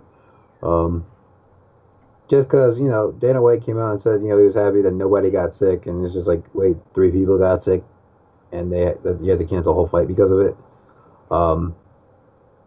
Like these were 8 fight, like they had 3 cards in the span of a week. That's like what, say 10 fights, 20 fighters, like anywhere from like 60 to 70 fighters have been in Jacksonville over the past 8 days. Theoretically, that's not including cornermen and other people. Yeah, and if you bring 2 or 3 cornermen with you, that's like you're triple. You could be tripling that number, quadrupling that number, just keep your eyes out, because I don't know how closely people will follow up with, because like signs of coronavirus can be they're not apparent right away sometimes, a lot of time. Yeah, it might take a little while before we see the... And that might have because the UFC doesn't have a card next week, but they do have one on the 30th. I don't remember which one that is specifically. I think they might have like 4 fights scheduled for right now. And they don't even know where it's going to be. They're like, it might be in Las Vegas, it might be in Arizona. It depends. Yay. But like, just keep your eye out. Make sure, like, some of these fighters aren't sick. Just accountability. That's all I ask for. And the only way you get that is if you keep your eyes open. There you go, man. That has been today's episode of the podcast. As always, you can give us a listen, man. SoundCloud, YouTube, Spotify, Google Play, Apple Podcasts. Send questions to dodotalkpodcast@yahoo.com. Definitely send questions, man. If we're about to end, man, send some questions. Yeah.